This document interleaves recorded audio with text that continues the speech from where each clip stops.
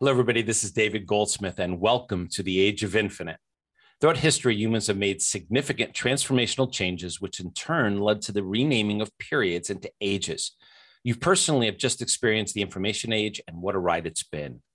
Now, consider that you may right now be living through a transition to a new age, the age of infinite.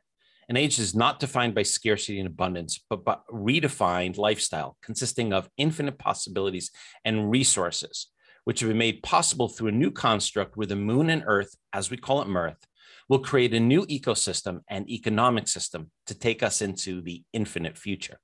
The ingredients for an amazing sci-fi story that will come to life in your lifetime. The podcast is brought to you by the Project Moon Hut Foundation, where we look to establish a box with a roof and a door on the moon.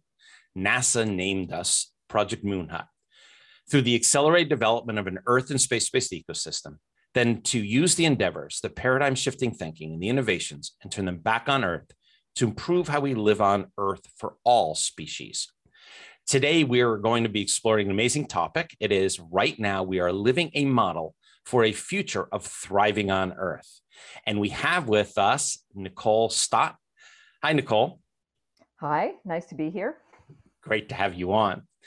As always, we do a very brief introduction. So here's Nicole's. Nicole is a NASA astronaut with 2 space flights and 104 days living and working in space as a crew member on both the International Space Station and the Space Shuttle. She's also the founder of the Space for Art Foundation, uniting a planetary community of children through the awe and wonder of space exploration and the healing power of art. Now, before we get started, we normally go directly into the program. I've had this month at least 3 people ask me questions about the podcast. So let me explain to everybody who is listening this. I select a guest. We've turned down over 300 people who have asked in the process or we've talked to. Then the guest gets to know who we are through videos that we have and content. Then we make a call where, for example, Nicole and I spend the time to figure out who we are as people and to find a title. I looked it up. Nicole and I spoke for 1 hour and 51 minutes to create our title. Yep, it was 1 hour and 51. There were a few seconds. I didn't add that. And then the guest is on their own to create the program. I don't do any research. I don't look up any information. I do not have the outline in advance. As a matter of fact, in front of me, I have 12 pieces of paper, and on the top it says the title and the date and Nicole's name. That's it. And from here, this is where we both learn together, or we all learn together what Nicole is sharing. So let's get started. Nicole, do you have an outline for us today? I do have an outline for you. And, I love the title. Just want to start out by saying that right now we are living a model for a future of thriving on Earth, because I would argue for pretty much that this applies for pretty much anywhere else we decide to settle as well. But my outline for you, number 1, most of the time, the simple things are the most powerful. Are the most powerful. Number 2. Everything is local. Number 3. Mechanical life support system. Number 4. Crewmates, not passengers. Number 5. Off the Earth, for the Earth. Number 6. Okay, 6, and the final one is open your heart and mind to Earthrise moments. Heart and mind to Earthrise moments. Okay, I'm excited. Let's start with number 1. Most of the time, the simple things are the most powerful. Right. And, a lot of this stuff, I think, in the end, for you might be obvious. Well,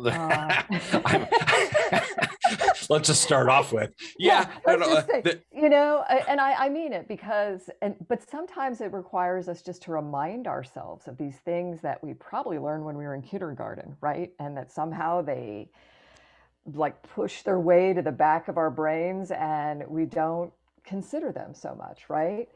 And I think, just based on the title, this model, I just want to say right up front that the model I'm referring to Mhm. and that we discussed is the International Space Station program, just to Yep. get that out there so people, Well, understand. I, Oh, no, dang it. Sorry. yeah, yeah, Just, yeah, yeah, yeah, yeah. just. So we're talking about the International Space Station, and you're going to focus on that. This comment that you've just made are the most obvious. I actually had this conversation with my wife this morning. I had said to her, "Is amazing. When the student is ready, the information will appear." We've made very huge transitional changes in Project Moonhut. And a document I've had on my desktop for probably 4 billion years, I opened up last night and it was what I needed last night. Yeah. So you are what I need today. Well, so good. so that I'm ready for the obvious. Okay, and I will continue here because uh, I think that when we talk about things like the International Space Station, there tends to be this focus on the technical, right?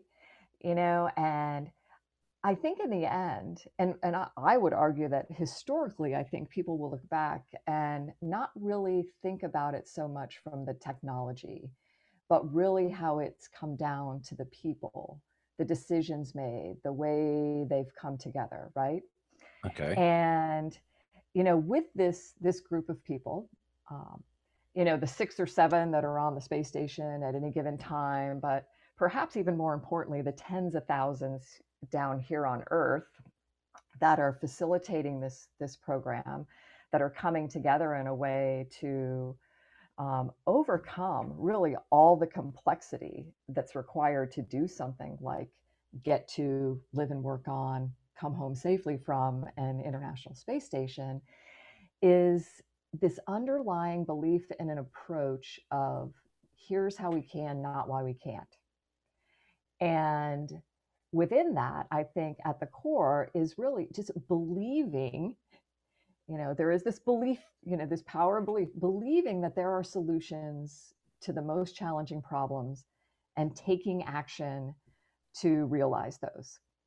And so finally, getting to what, the simplicity in this is that it really is a complex thing, right? To get out of this gravity well on our planet, to get to even a place orbiting Earth like the International Space Station, to live and work there for even a short period of time and to come home safely.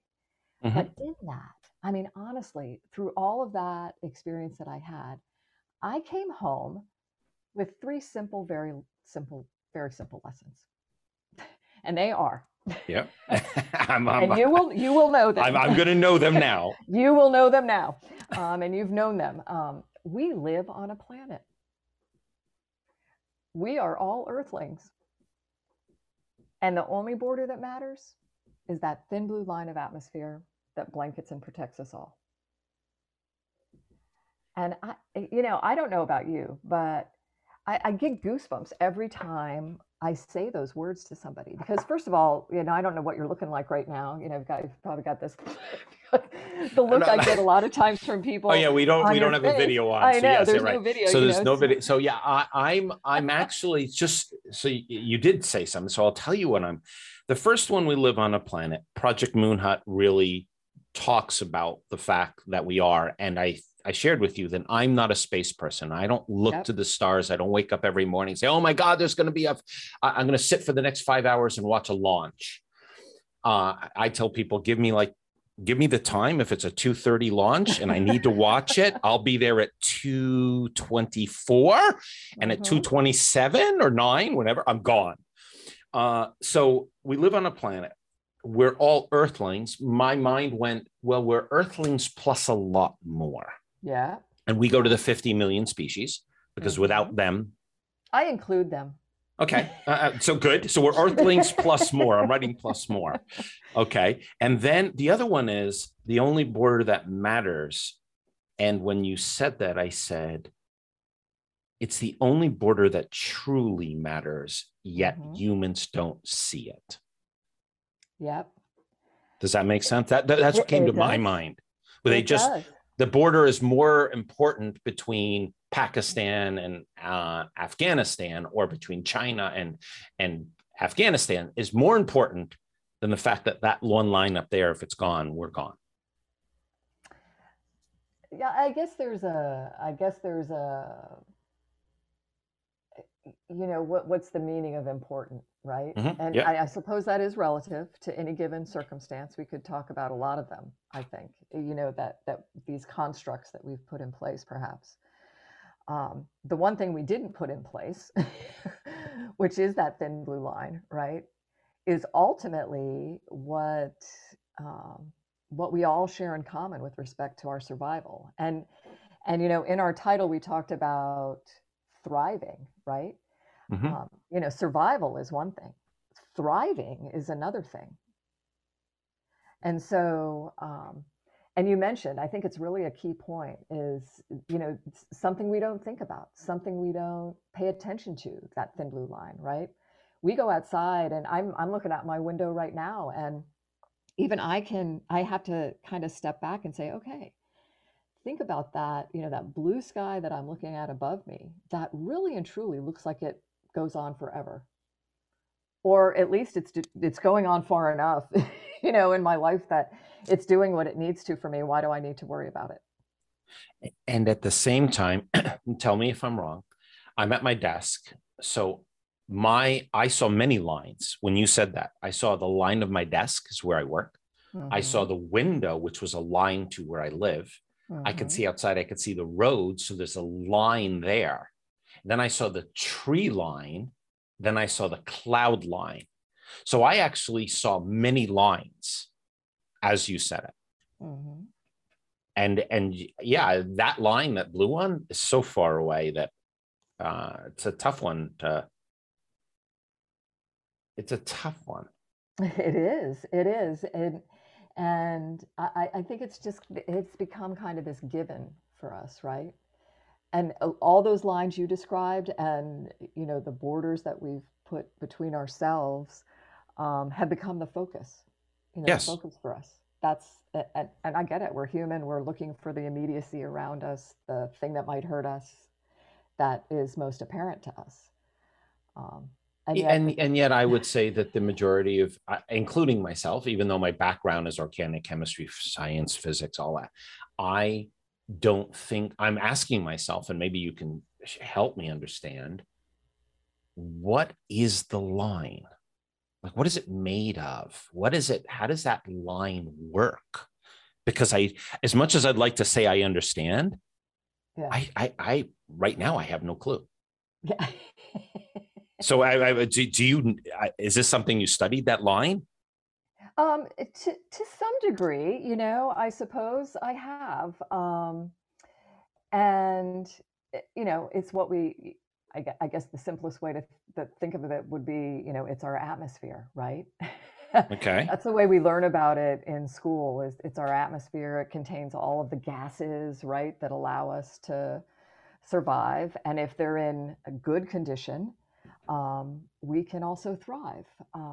That thin blue line, I like to think of it kind of in comparison to the hull of our spaceship too, right? When you think about the space station, is that it does a really good job. I mean, it's by design meant to hold in all the good stuff so that we can survive. And But yet it will do a good job holding in all the bad stuff so too. yet We fill it I up with that. my mind actually twists that a little bit, because I'm thinking, is there a line, or is gravity so strong that it holds the atmospheric elements, if that's the way to say it, atmospheric contents close enough to Earth so that there forms a line, yet it's really a line of gravity? You are That correct. is, I am correct. You are correct. Okay. So that characteristic of our planet in space, and I know of your concept of mirth, this whole balance between Earth and the Moon and its placement Yeah. in space. Gravity is probably the key player in all of that. How the Moon stays with us the way it does, how this thin line of atmosphere is held in place around our planet to, to allow us to survive. Yeah, it's kind of cool, all of these things that are interacting to make that possible. And that, part of that survival, we're all revolving around the sun too, right? That sun's Yes. not so friendly to us in general, so it's why we wear sunscreen.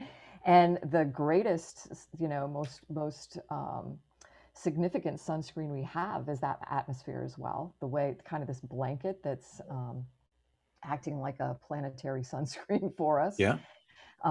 In addition, just to radiation in general and the opportunity for different kinds of impacts on us.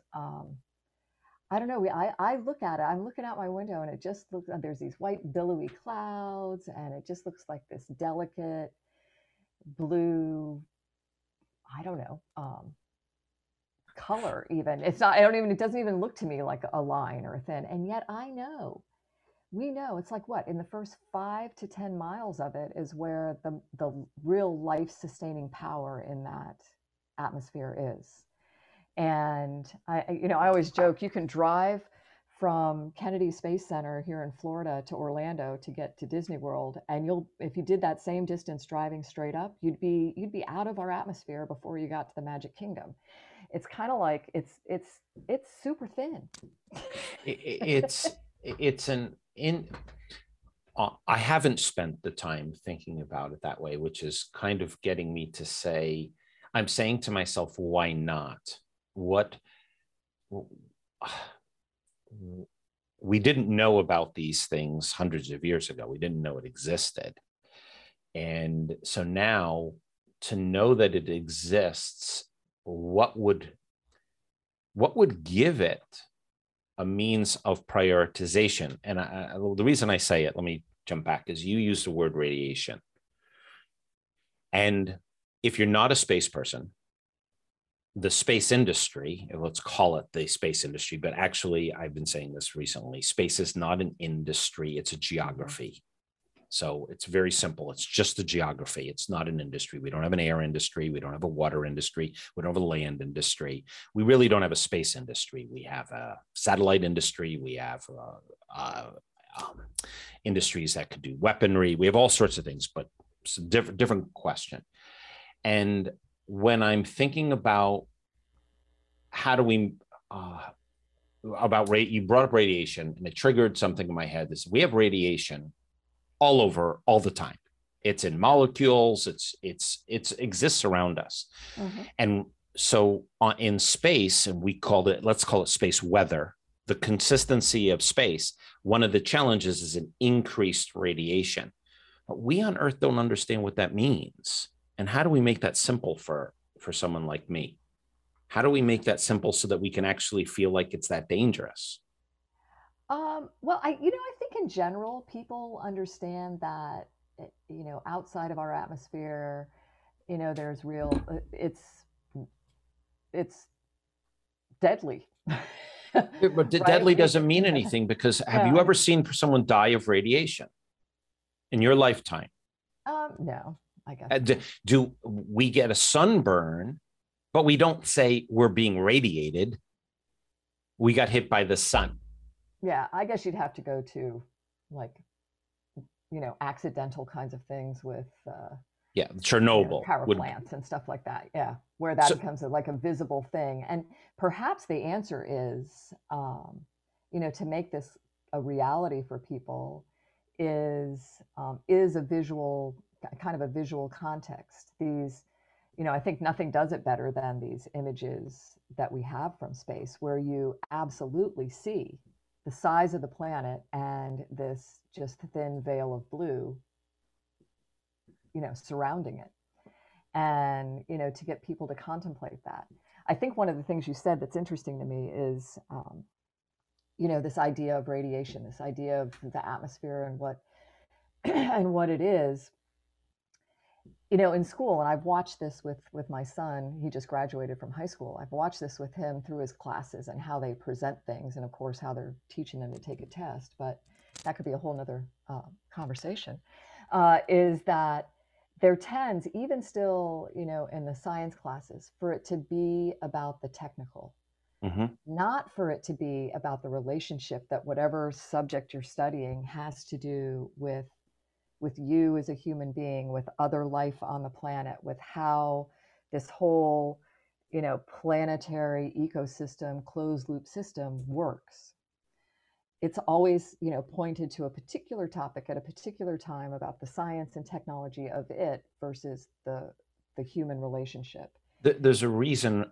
There's a reason that's embedded in, I'm going to say, the American ecosystem of education as compared to others, because I don't want to speak for another society that might have it differently. Is that the to teach an integrated class that has multiple disciplines. You're going from science, which individuals might think it's the actual technical, to the behavioral side or all the other avenues, human or biological. It takes about 30% more for a teacher to teach a class that has integrated information, and even more if you have to integrate it with other teachers. And therefore, to do it, most individuals are not willing to do that work. And I'm not picking on teachers, please don't take it that way.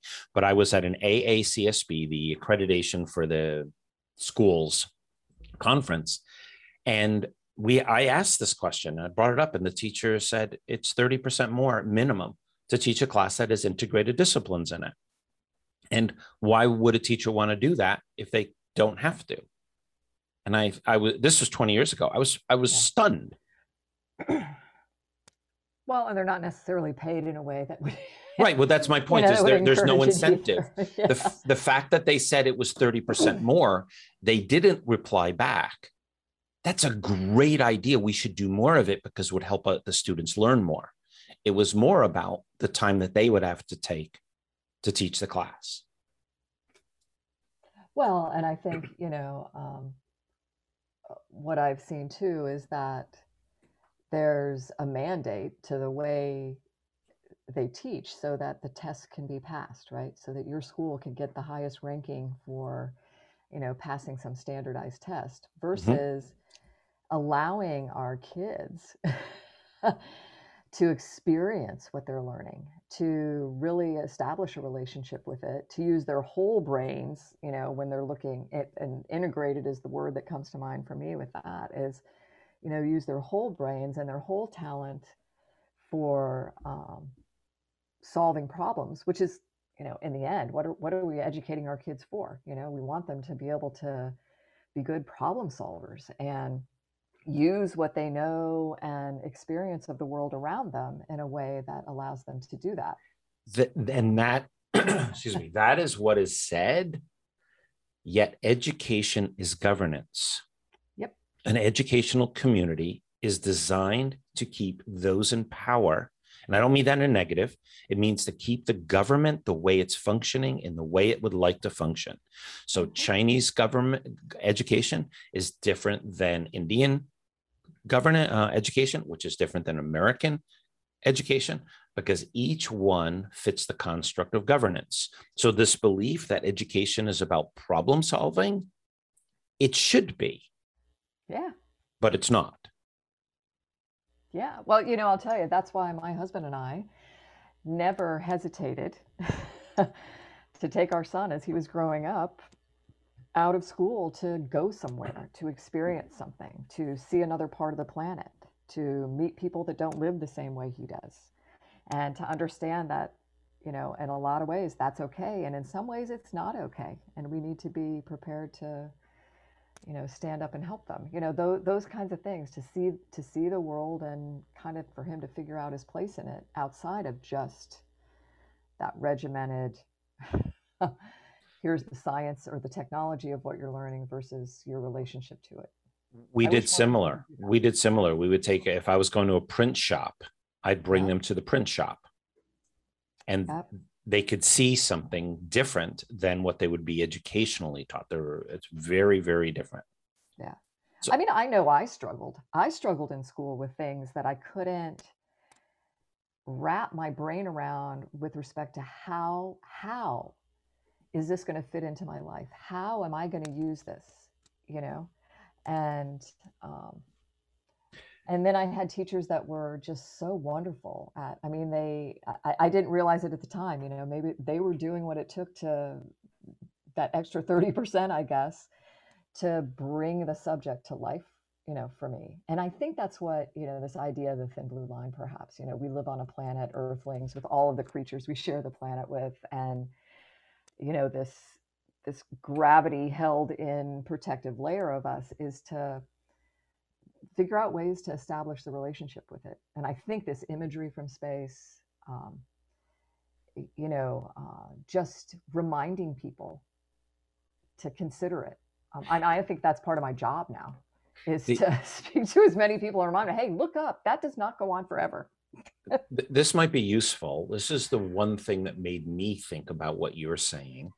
I heard Neil deGrasse Tyson. I saw him on a video, and he's sitting at his desk, and he grabs a basketball behind him, and he says, the International Space Station is 1/8 of an inch off the basketball. And he puts his finger approximately 1/8 of an inch. So it's less than half a centimeter. He then says, that guy who jumped from space, he didn't jump from space. He was 1/16 of an inch off the Earth. And he puts his finger, he says to the camera, can you see it? And he says, no, you can't. You're too far away. I was like, okay. I didn't realize that's how close the International Space Station was. Yeah. I thought it was further. And then he says, and the moon is, and in that split second, I make my own calculation. And I do this to people all the time. How far away do you think it is? Take a guess, Nicole, how far the average person you think believes, if the moon is the size of, the Earth is the size of a basketball, how far away is the moon? Wow, I don't know, because I know how far away the moon is. But but if you didn't know, the average person puts it between a meter, 3 feet, 2 feet, actually, they start, but about a meter to 2 meters away, 6 feet away. And then he says, and I don't remember my answer in my head. He says, 30 feet, 10 meters. Like, oh my gosh, that was the moment I said, what am I doing in Project Moon Hut? I think I should get off this ship. And then he says, Mars is a mile away. Yep. And I say to myself, why are we working on Mars? It's so far away. We have this thing right next to us. And even that was a pivotal moment, because I called a friend of mine and said, what am I doing? And he said, oh, no, David, watch Bill Nye the Science Guy. He has this video about how far away the planets are. He's on a bike. Yeah. You've seen it. And there's great models for that too. This whole thing, one of our local cities is doing, this scale solar system thing kind of around the city hall, and it builds out, and it's for people to get, to interact with it and learn more about, I guess, who and where we are together in space. But, yeah, it's incredible. I mean, but it's not made simple. No. Most of the time, the simple things are the most powerful. Yeah. And the industry, I'm going to use the word space, but it's not space. It's not an industry. The people who are involved in this industry make it complicated. Mm-hmm. They don't make it for someone like, again, my background is all sciences, so I could figure it out. But they don't make it so I just say, wow, hadn't thought about that. Well, I think it's getting better. I am right on board with you. I agree. I worked for NASA for 28 years at the Kennedy Space Center as an engineer, getting space shuttles and space stations ready to fly. And then, later as an astronaut and actually flying, on those spaceships and stuff. And my entire time there, I'm like, why aren't we sharing the wonder of this in a way, people, it didn't matter which school I went to or what audience I was speaking to. People are excited about it, but they haven't really established their own relationship with it, right? And there's so many ways, I think, for us to do that. So give me a few. Give me 5 different ways that we could create a better relationship, so that I'm not trying to describe to people things that are highly complex by the way, they're all in an acronym that I can't remember all the acronyms. And even the naming structures are, it's an A434965A planet compared to A49463B planet. Like, oh.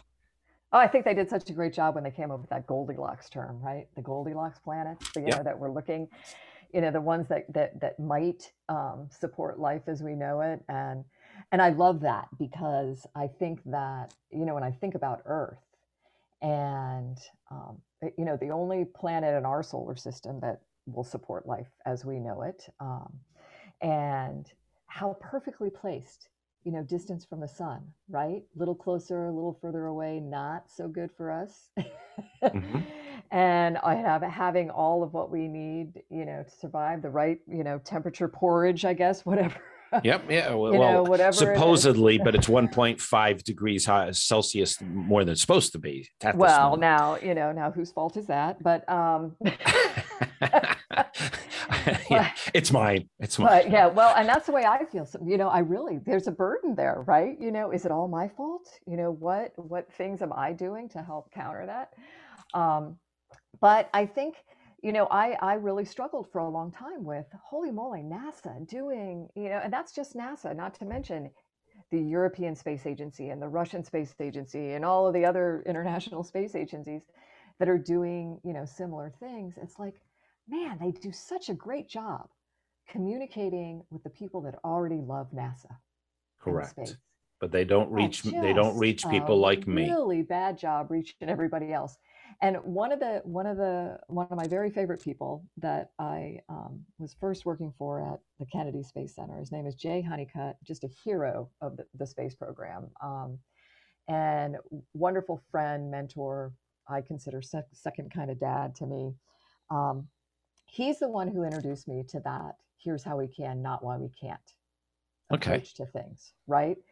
And he's a person who, when you talk to him about this kind of thing, worked the Apollo days, solved problems, was right in there with the Apollo 13 solution to things, and he in a joking but serious way, he's like, you know, NASA TV. NASA TV takes the most exciting things that are happening on and off this planet and turns them into the most boring things. Nobody. I actually didn't know there was a NASA TV, so let's start with that one. But they turn, they are better. They have gotten much better. Because I believe there's an inherent struck belief that everybody loves space, and I get that often. Yeah. Don't you just love going outside and just looking up and wondering? And superficially, but I don't do that all the time. Yeah. And isn't it amazing, the planets? And no, it's not amazing. It should be, David. No, but but are you excited? I do my own roofing, carpentry, plumbing, electrical work. I love animals. I am excited about that too. We have individuals have their own excitements, and we can't tell the rest of the world that they have to be excited about this. It has to be demonstrated. Yeah. And I, you know, it's that excitement word is an interesting one, I think, because I think it's more, you know, maybe they're not excited about looking up at the stars, or that rocket is launching, you know, tomorrow with people on it, going to that International Space Station that's only, you know, a finger's distance from the surface of the Earth or whatever. But I think there still is an imperative for them to be aware, you know, to have an awareness. So how do you, that's the challenge. We called it mirth. Why? Because a 9-year-old can get it. Yeah. Cislunar, all of these other terms make it very challenging. Moon and Earth, mirth, simple. I know in my family, and let's use there's 4 of us. Our family doesn't pay any attention to what I'm working on. And they're not space people. Yeah. So how do we, Project Moonhut is about crossing that divide. So I'm asking you, how do we cross that divide and not talk to the space people only? Yeah, I think, well, I think the schools are a place where, and I'm watching that become more and more, you use the word integrated into curriculums. The idea of the fact that we live on a planet that, those three simple lessons of Earthling and Thin Blue Line, just becoming a tool for teaching our kids. I think more and more of that, because if you get them while they're young, it becomes like part of how they grow up, right? Yeah, I and agree. and they might consider it, right? So I really think that's a place of real value for it to be happening. I think, like, when I think about my local area here in St. Petersburg, Florida, which is just across the state from the Kennedy Space Center.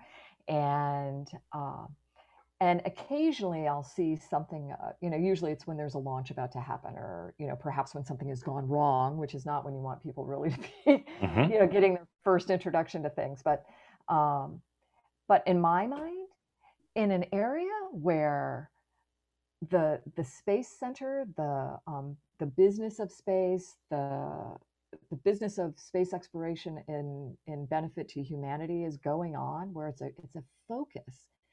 Every night there should be something on every local news station. So I'll give Kind you of like, in Project Moon Hut's construct, which I think you saw in one of the videos. I call it a billion. There's a construct called a billion hearts and minds, and we would like to see, and this is what we are working on as part of what we're building, what's called a little bit of space. That every class, not yeah. STEM. I hate when it's focused just on Oh my STEM. gosh, don't go teaching there. Every single teachers teach in blocks, which I know you know this. They teach their blocks, so they could have 50 blocks in a year or 10 blocks that go a few days. And I've been asking teachers, can you add a little bit of space? And that takes, it's a pun, or not a pun, Yeah. it's a whatever the word is, it's got multiple meanings. Is could you teach 3 days in a psychology class about space? And what do you mean teach space? I said, could you teach it? You'd never learned anything. Space is important. It's where there are things going on. What would you teach? Well, living in confined quarters, living away from home, the challenges of getting prepared. And I said, could you do 3 days of that? How about an art class? And how much Hmm. art has influenced space art, meaning movies, books, Yeah. images have influenced the world? Could you teach a little bit about space there? Could you teach it in sports? Could you teach? And be like, yeah, I could do that. We make space separate from us, and it's not. And that's Right. what Mirth is trying to do, is to say, no, no, no, our ecosystem is the moon and earth. We need it to survive. And if we changed our educational system and we changed how we talked about it, we could be more inclusive. Yep. And I think, Agree. and the industry itself talks about all the great things that it does. So we have a team member, I won't mention his name, very, very bright, made more money than you can ever imagine, multiple industries. And he said to me the other day, David, you've been talking about all the benefits to Earth. Do you have a list? And there's all over NASA sites, I think. But we have Mhm. 170 items right now, or 180 items that we've calculated. The sneakers that you wear, the running sneakers, athletic shoes, have space technology in there. The mouse that you have is space technology. This call that we're having it's on a Oh yeah, Zoom, would be is doing it. space technology. You can't get a package delivered to your home today from any carrier without space involved. The You food that probably you can't eat, drive from point A to point B anymore without it. correct. Well, but all of it, yet what does the space industry discuss? These complex, the International Space Station. Yeah, but that doesn't help me understand why. So let's not call it space, because it's really what we do every day. Mhm. Our lives are full of it. How many movies have you gone to that have had space themes in it? How many books have you read that had included space? And we make it complicated. And to go back Yeah. to your point, the most of the time, the simple things are the most powerful. So when I shared with him that when he's on a plane, the boots on the plane that hold the plane up Mhm. so it doesn't freeze, space technology. When a firefighter runs into a building, the outfit they're wearing is space technology. The tank on the back that holds the oxygen is a space Hmm. technology. He says, wow, I didn't know any of this. He's 40 some odd years old. Yep. And I didn't know it till I was in my 40s. What Yeah, is, it's just with us.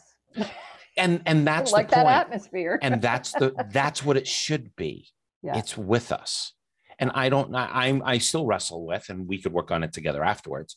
It's the challenge. One of the challenges of our billion hearts and minds and the approach that we're using is how do we get all teachers, 5.2 million schools on earth, in every class to just do a little bit of space. Yep. I do see it happening more and more. I just don't, on mass, how, do you have to go to that governmental agency to make it happen? Or can it be teacher by teacher, or Uh, school it, by school? it can be teacher by teacher, and it needs to also be governance by governance. It's a Hmm. combination of both. You have to meet them both ways, Yeah. in my opinion. So we've got, so it has to be simple. We've kind of gotten to that. How about this? Everything is local.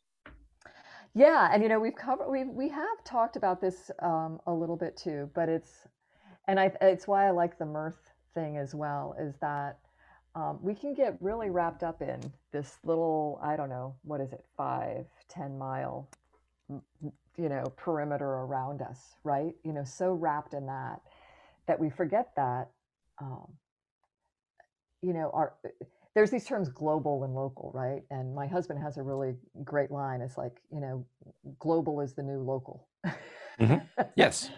It's like, hey, the other side of that planet is not that far away, right? And there's nothing more obvious than that, than, when you're viewing Earth through a spaceship window. It's like, wow. Again, back to the, wow, I live on a planet. I'm going to ask you while we're at this point, because I'd like to see if it comes out with you when you went up and the first time looking down. And I'd like, if you could, tell me your inner thoughts, not the thoughts that you shared on stage as I saw this, that, and the other. That first time you had the chance to look down, what was going through your mind on the private level, the real personal level?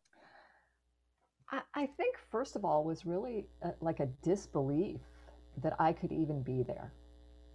Like, what in the world put me in this place where my face is in front of this window having this just extraordinary experience, right? Yeah.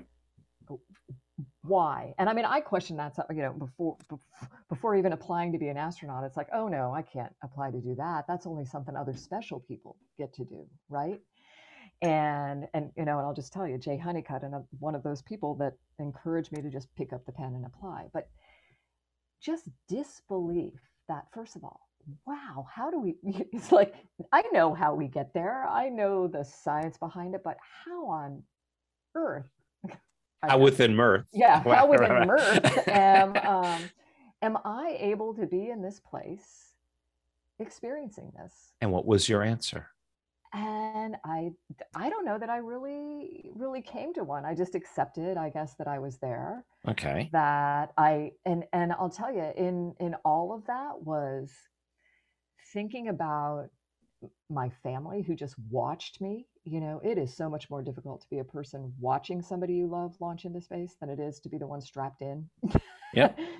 going there. And If there's a focus, I would assume, as yeah, compared to the others, wondering if you're oh going to yeah, blow up right. on the ride. Yes. Yeah, you think about yeah, I mean, my son was 7 when I went to space the first time.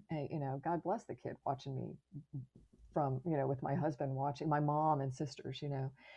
And so there was this sense of, I think, and maybe these are rhyming words. There was the disbelief, and then there was the relief. Like, oh, I'm like looking out. I'm actually here. Mm-hmm. I'm alive, looking out this window.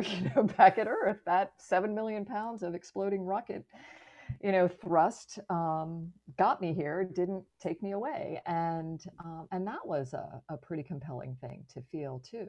Just that relief of, wow, I made it to this place that I can't believe I'm in. Mm-hmm. And then, of course, I think there's all of those feelings, I think, that you've probably heard before. I know that you've spoken to my dear friend Frank White, And I've spoken to we've had three astronauts, Charlie Bolden, Sheng Diaz, and you are the third. I don't go mhm, after astronauts because in my mind, they are people doing a job.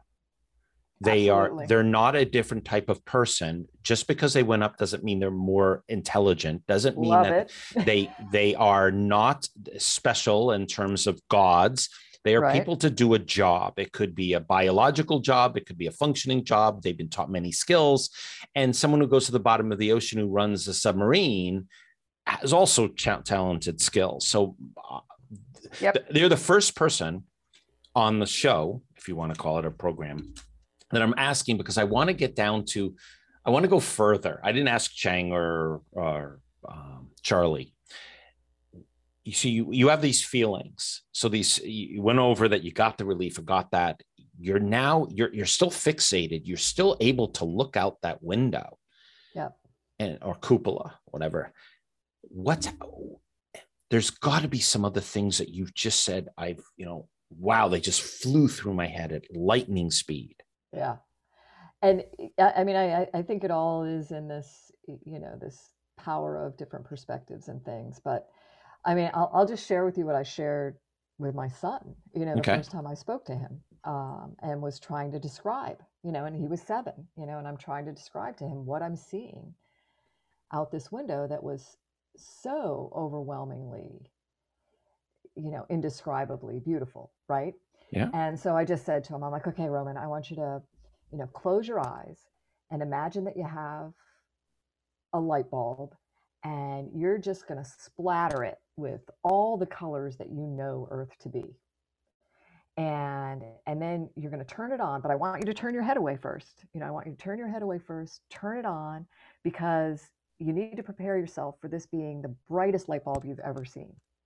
And so I want you to like kind of look back and let your eyes adjust to it, because it is just this glowing, um, iridescent, translucent, again, like all the colors you know Earth to be, like just there in your face, the reality of it. And it is set against the blackest, most crystal clear black I'd ever seen. And I remember him laughing at me. Oh, mommy, I don't have the bright, it was like, a 7-year-old would do with, Mm-hmm. you know, what do you mean splatter it with all the colors? That kind of thing. Right. Well, because it's a But challenging yeah, concept for a yeah. 7-year-old to get their mind around. Even I'm But it's, trying to say to myself, okay, so you've got, and I have to take the pictures out of my mind of, because I've already seen pictures of yeah. Earth, is to say, what would that be? And I added red and yellow, and I added all these other colors All that of would it. have been Yeah. like a paintbrush full of colors. Yeah. And that's what it was like. It was like just, and it was a thing that, an experience that never got old. I mean, I wondered, okay, I'm going to be up there living for months at a time. Am I going to fly by the window and just go, no big deal? Mm-hmm. Yeah, that's Earth out there, No. Every time it was, I mean, it just like sucks you into that vortex, But to the point. what did you say? Being an American or knowing geography, did you say to yourself, "Oh, that's this country. Oh, that's that country. Oh, that's where that is." Did you look for anything in particular based on the angle in which the first sight that you had? Did you look at and say, "Oh, look at the size"? Were there any specifics that you had that were running through your mind at the, well, what was the angle that you saw the first time? Or what did you see? Where were you? What relationship to the Earth were you? Well, first view, of course, we kind of, when we come into orbit around the Earth, and so my first views were out like the overhead windows or the cockpit windows of the space shuttle. Mm-hmm. And, just floating up out of the seat, as soon as you can after getting into orbit, because that's what everybody wants to do. Yeah, just unbuckle. You got to do it. Yeah. Okay, got to get out, got to see what it's like to float, but I want my face in that window. And, so we're kind of earth facing. The windows are earth facing, Yeah. um, and you see this like ginormous expanse of black that I remember thinking, oh my gosh, I guess that's what infinity is. Mm-hmm. It Does seem to is. go on forever, and this glowing, colorful planet. I do not remember where we were. It was blue, so lots of water. I mean, if you're going to wager, that's probably what you're going to see when you look out Yeah. of the window is like, a lot of water. And just stunned by it, I guess, by how, because I think everybody who does fly to space has like this impression in their mind of how gorgeous it's going to be. You look at the pictures, the videos, you talk to your friends, people who've flown before. But I think, like so many things, nothing prepares you for the reality you're going to experience at that time. And just stunned. Don't take this as an insult. I'm just saying it as a commentary. It's amazing that, and again, it's not an insult, so please, it's amazing that with such an experience, the description that I'm hearing doesn't help me to see it. Like I'm asking, what did you see? What landmass? What was the first thing you saw? What did you think about land or humans? Did that fly through your head? We're infinitesimal. Oh my God, I can't believe. Wow, the oceans are a massive. I never really thought in that way. I mean, these are the things, and it's amazing because I'm sitting here and I'm saying, I just got a splash of all these colors on a planet that's very bright and in the background. Yeah. So do you, maybe we got to do some hypnosis here, is to pull you back. But seriously, well, I think all of those things were there. I mean, I think the the ultimate feeling in it all was like back to the everything is local thing, is that, wow, this being the farthest I've ever been, I always say that I've ever been, because I'd love to go to that moon hut place that you're going to build. So we've actually just finished the designs. We've actually finished all 4 phases of the design. We have how many people will be on it for each phase. We're the documents almost done of what is being built and how it'll be built. All of it's designed. It's about 25 years of development, $1.5 trillion. Wow. Well, my hand is up to visit with you. There'll be a room for you. Okay, but I think that the thing that struck me very quickly, maybe immediately without knowing it, was, wow. It was back to that planet thing again. It's like I am at this farthest place I've ever been, and yet I felt more connected to everything and everyone below me than I had maybe when I, was right down there with my feet in the middle of it. And you described, I mean, it's a sense of not just connection, but an understanding, I think, of the interconnectivity of everything. The interconnectedness. Yes. And that, I think, is what, I mean, holy moly, we hold right now, and I'm lifting it up with my left hand here, my phone, we hold the whole world essentially in the palm of our hands now, right? We are more connected than we have ever been in human history. And I know that just continues to evolve over time. And yet, with our heads down, buried in this little electronic device, I don't think we understand or have really grasped the interconnectivity of it all.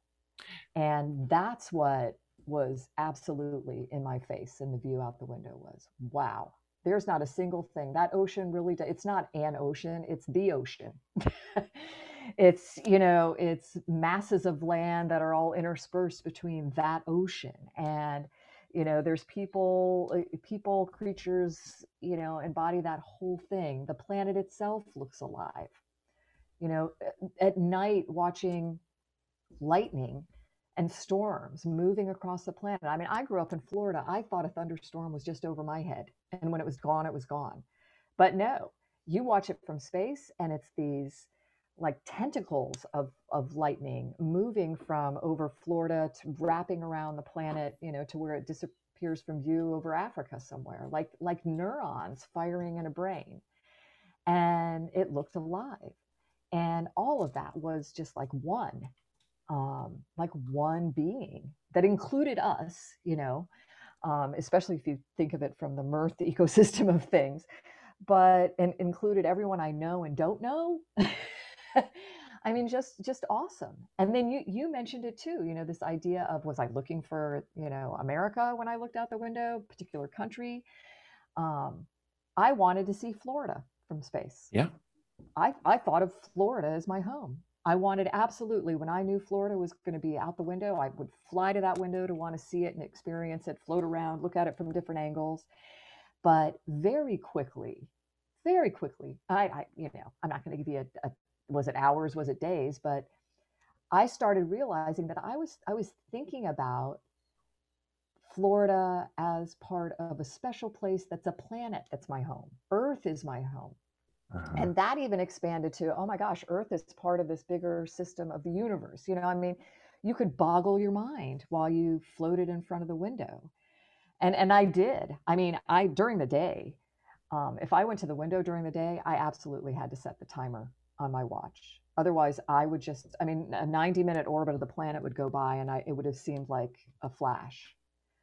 And, that's, I want, apparently I'm not very good at describing it, but I want No, people to find their way to feel you just did it, Nicole.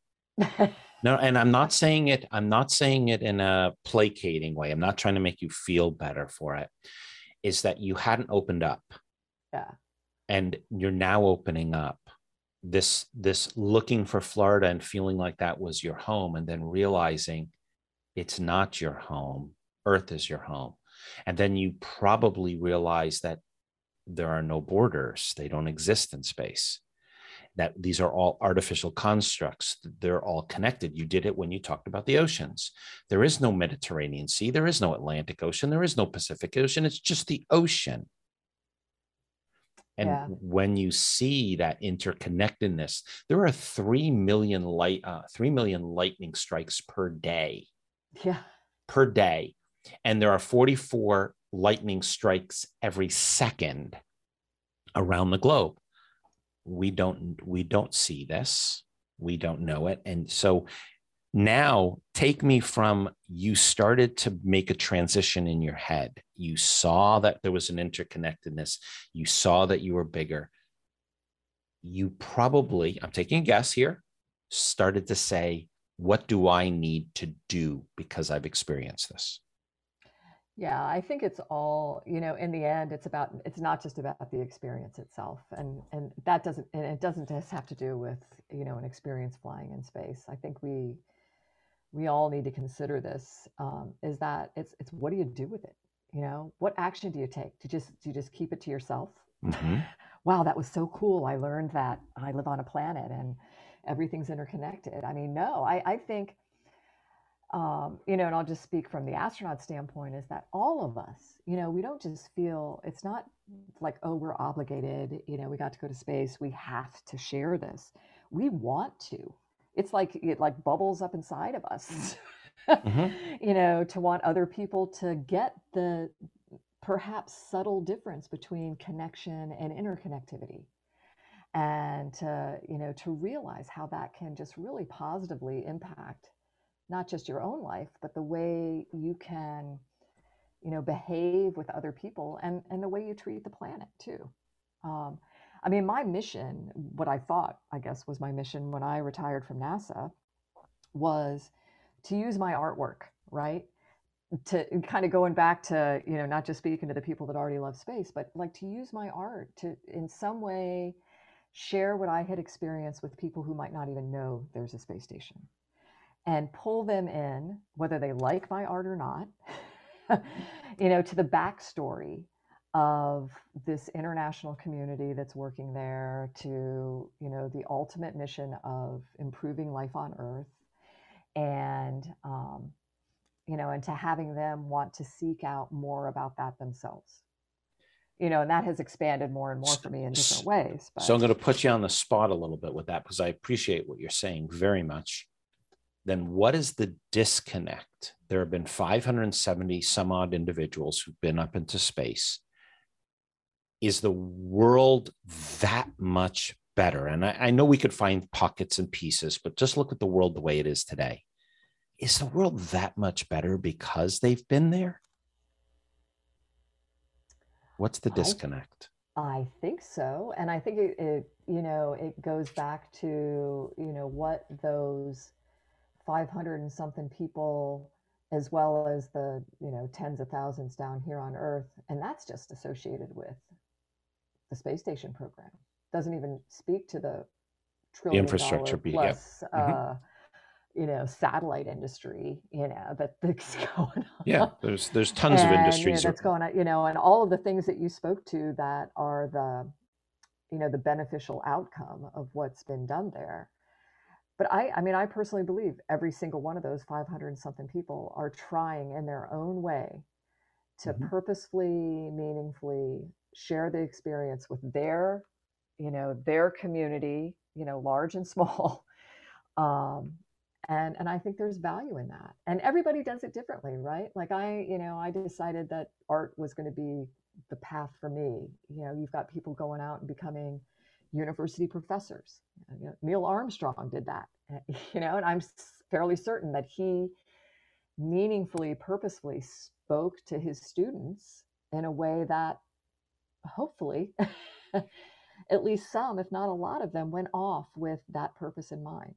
I will share with you, I haven't shared this with anybody, that of the few people that I potentially would have as astronauts on the line so that we can talk, most of them I would never want to have a conversation with.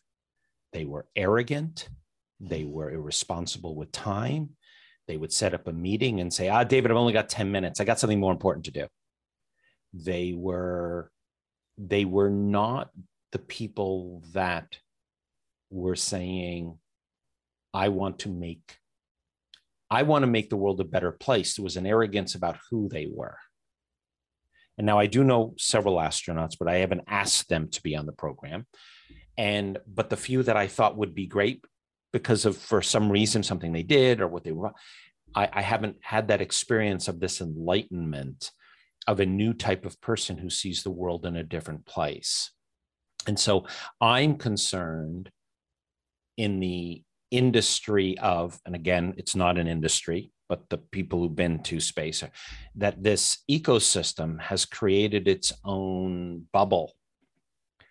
And when you can get 1 million people to love you because you've been to space, you forget about the 7.5 X billion who don't have any touch with you. They're not connected. And that divide is, you look around, we have the 6 mega challenges, which I think you had heard about. We have climate change, mass extinction.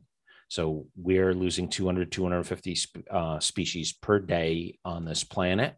We have 50 million species, yet you very seldom, I don't think I've ever heard a program where people didn't say humans, humans, humans, humans, humans. It is for all species on Earth. Project Moon Hut from the very beginning. It's about all species on Earth. If we don't have all, it doesn't make a difference. We have ecosystem collapses happening where entire ecosystems are falling apart on this planet at this moment. And it takes 10 days from an ecosystem to fall apart.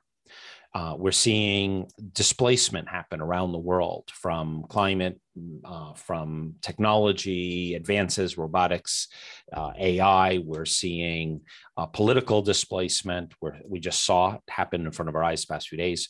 We have unrest happening increasingly from Brazil to Hungary to Crimea and Ukraine, to China, even the US, the conflicts that are the unrest.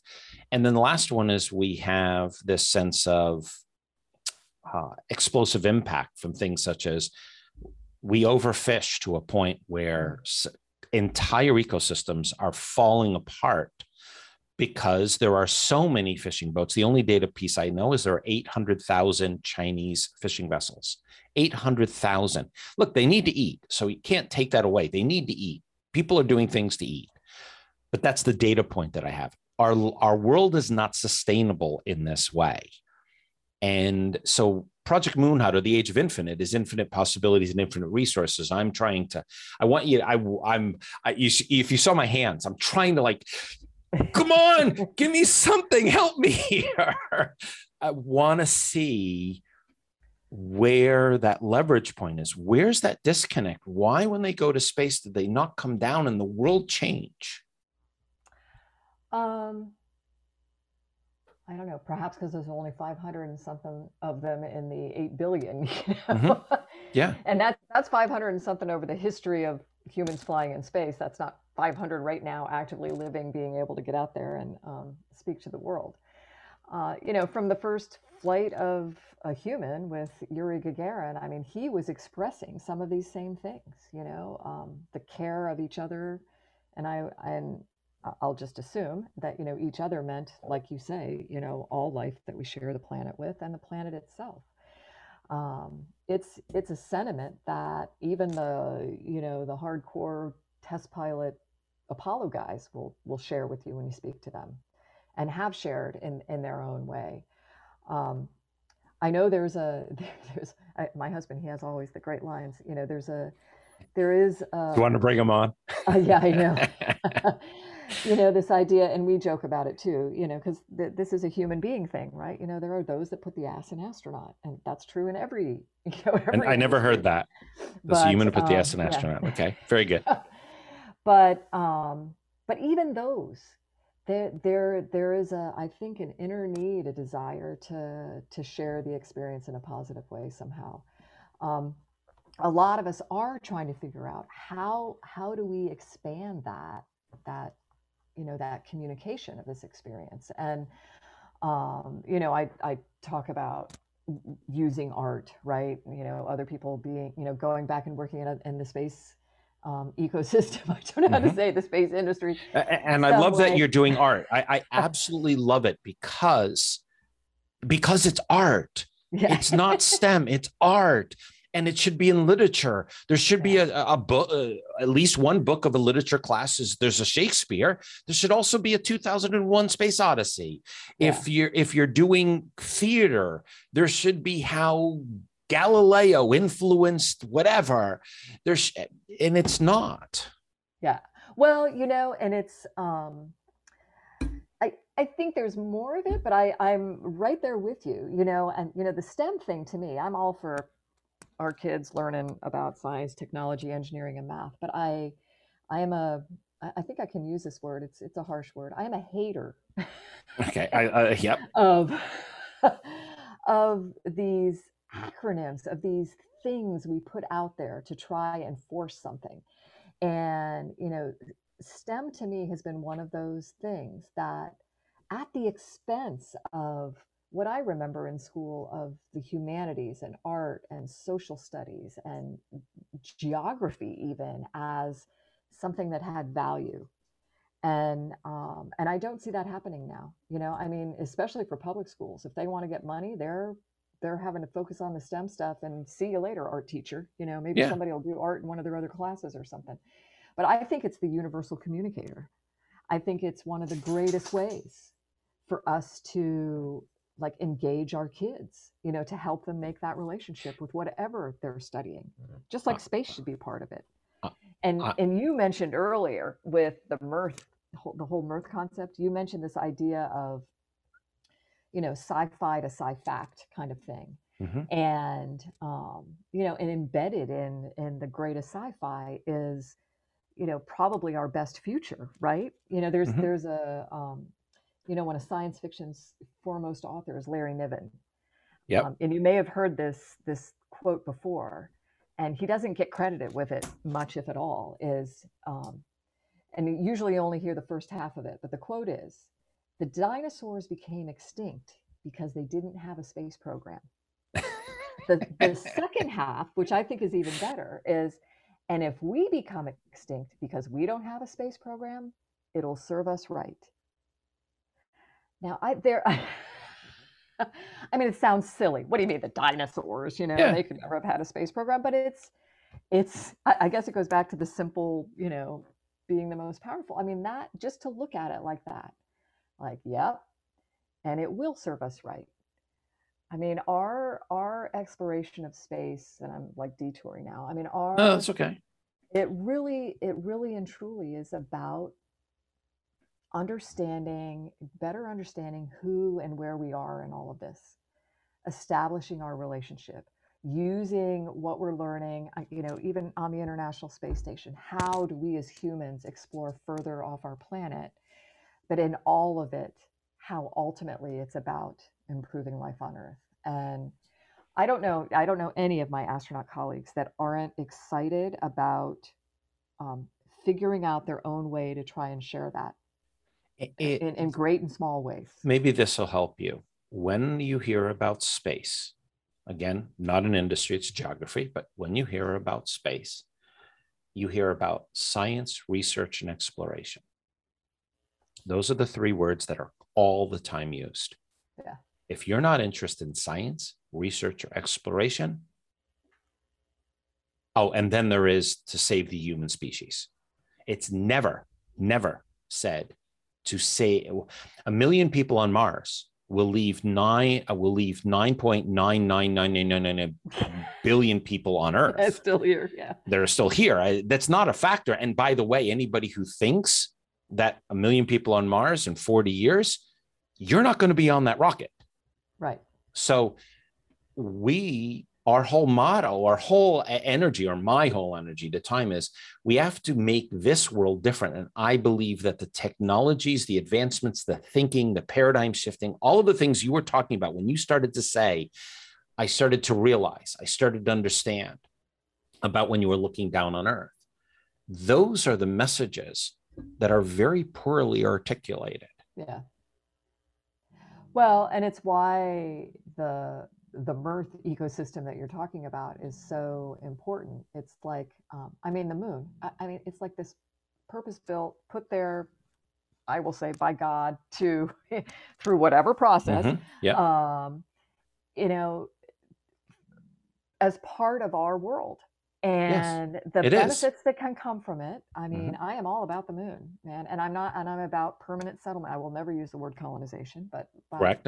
We don't use the word settlement either, but that's okay. Yeah, but at least you're not using colonization because that's a bad word and we don't use that either. So thank you. Use the word, I will say it, but I won't use it. The word collaboration either. And but that could be but I just look at it like, and again, with the sci-fi to sci-fact kind of thing, if you look at these, kind of the bigger players in this, commercial space thing, again, ultimately, it does come down to improving life on Earth. But this whole, we're going to escape planet Earth, we're going to become this multiplanetary species within our own solar system and think that's going to save us. It won't. It won't.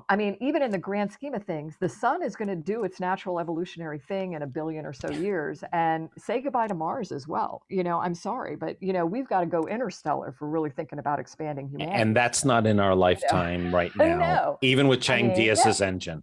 No, I am looking forward to, from wherever on high I'm watching down on my great grandchildren or whomever, that, in hopes that Star Trek future can become reality. And Star Trek's future and all of these futures begin with the moon and Earth. Yeah. They all do. They absolutely do. And you look at, I kind of feel like the recent Blue Origin flight. The suborbital flight that took place, and then, God bless them, but the publicity after it just didn't go probably as they hoped. They're not about suborbital flight. They're about lifting, Bezos read sci-fi that inspired him to really and truly want to lift the bad stuff off our planet, lift the industry off Earth that leaves it as a place where we can thrive, where we're not just surviving, where we are thriving in this closed loop system with the resources you talk about, sharing it with all the other creatures in life that are here in a respectful way, and pull that off Earth to a place where it becomes a benign, activity. So let's play some timelines here. To move Earth's bad things off planet, how long will that take? I think if we decided to do it, Seriously That decided to do it. within, yeah, if we seriously decided to do it, and for instance, and I know you've spoken to people about like space-based solar power before. Okay, That one right. I Yeah, am that was like, John yeah. Strickland, brilliant guy, Oh absolutely my brilliant. gosh. And I am going to go back and listen to that again because the more and more I hear about that, I'm like, why have we not done that? It was scary. I was shaking in my boots. I was afraid he was going to ask me a question that I couldn't Yeah, answer, even with I my mean, science background. holy moly. I mean, like, why have we not done that? From both the money side of things and just the overall longer term, thriving benefit of it is like, I right now I look at this whole, what is it, $1 to $3 trillion infrastructure thing that's going on, right? Yep. And I tried to do some research into it to see, okay, all right, I get it. This is important stuff to do. We've got to consider the renewable, sustainable energy stuff. Hopefully, they're looking at it from the whole life cycle thing. Where are we getting those materials from? To how will they They're be not. disposed of? No, They're they're not. not. They're not. But and that's why. Okay, space-based solar power. I just use that as my example Yeah, no, that's a great because example. because I think about it like, okay, the argument has always been, and I'm naive on. I mean, this is superficial for me, but I still think even in that superficial nature of it, it is a huge thing for us to go after. Is It's always been the argument, oh, we got to have all this launch stuff. It's going to cost billions of dollars to get this stuff off the planet and into space for us then to be able to sustainably maintain and build this thing in space and blah, blah, blah, and I'm like, $3 trillion. Are you telling me that 50 billion of that couldn't be really It would just cost a hardcore lot. dedicated? Yeah, it would cost a lot more than that, but let's use that number. So the challenge, and I asked the specific question In a intentionally. decade, I think, if we decided to. So the challenge,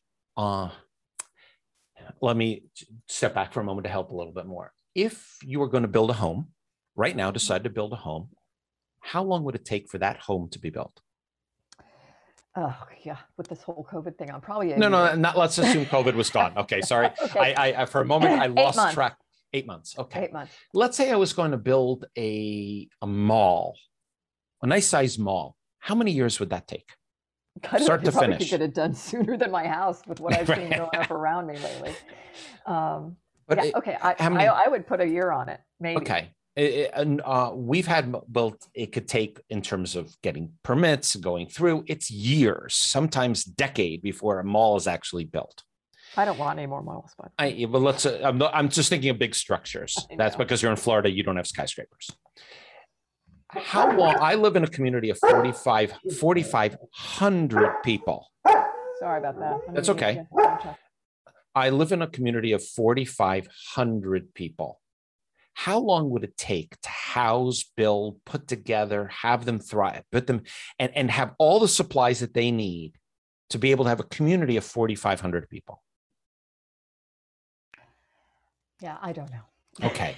But these are the questions that are when we talk about space, we take these jumps that are very, very large. We could do it in 10 years. I think so. I mean, but that's if we had the wherewithal, we could do space-based solar power. But to take all of our manufacturing and put it off Earth, it will not be in time for the climate change to impact the fact that they believe that in 30 years, the Middle East will be at approximately 50 to 60 C temperatures consistently. And the displacement will come from that will be massive. In the next 30 to 40 years, and I'm not trying to blow smoke as if things are bad, but let's assume that the oceans really have the challenges. Let's assume that the forest fire that in Russia is bigger than every other forest fire on the entire planet combined right now. Do we have that time?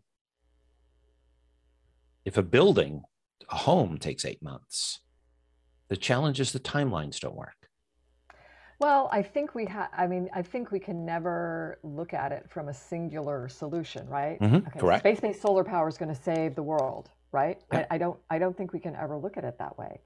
But I think if we ignore that solution could be, in parallel with all the other kinds of stuff we're going to have to do, can be a significant long-term, positive It comes down to your inclusive. number. It Yeah. comes down to your Yeah. number one. We've not made space simple. Well, and so I want, there's a story I wanted to share with you because I think it's when you were talking about looking out the window and seeing the line of your driveway and the road and the window and all of that stuff, um, like establishing this relationship kind of thing with all that's around us.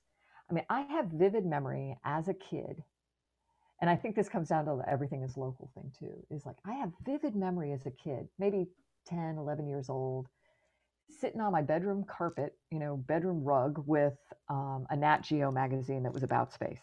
Yeah. And, I mean, my family, we, what was it, once a month? I can't remember what it was. So where you got the National Geographic. National Geographic. Okay, because you said magazine, Nat the Geo, and I'm yellow, thinking, no, I had like Yeah. 12 years or 15 years of collection on my shelf. So yes. the yellow magazines with the numbers on them, and they were awesome. Yeah. And right beside the sets of encyclopedias that I wish I would have saved because they probably would have been of huge value. Was it ancient Britannica or World Book? Was it Britannica or World Book? We had both, and then we had one that my grandparents had gotten. It was these black, leather bound. Oh my gosh, I cannot believe we didn't keep those. And I remember looking in those. Okay, total, distraction from the story, but I remember looking at those and having my first experience seeing those, what we knew of like the deepest undersea life kind of thing. Yeah, those yeah. fish that look like the ones that are in comic books and stuff.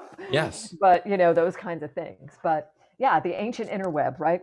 And, but I remember sitting on my floor with this National Geographic magazine. And the thing I would always do as a kid was immediately go to the middle of the magazine where the centerfold was. Oh yeah, there was always a big picture map infographic cool type poster. thing. Yes. Yeah, really, really good. It was either animals or, someplace else on Earth, or in this case, it was pull out the poster and lay it out flat on the floor. And it was kind of this oval drawing on a white background.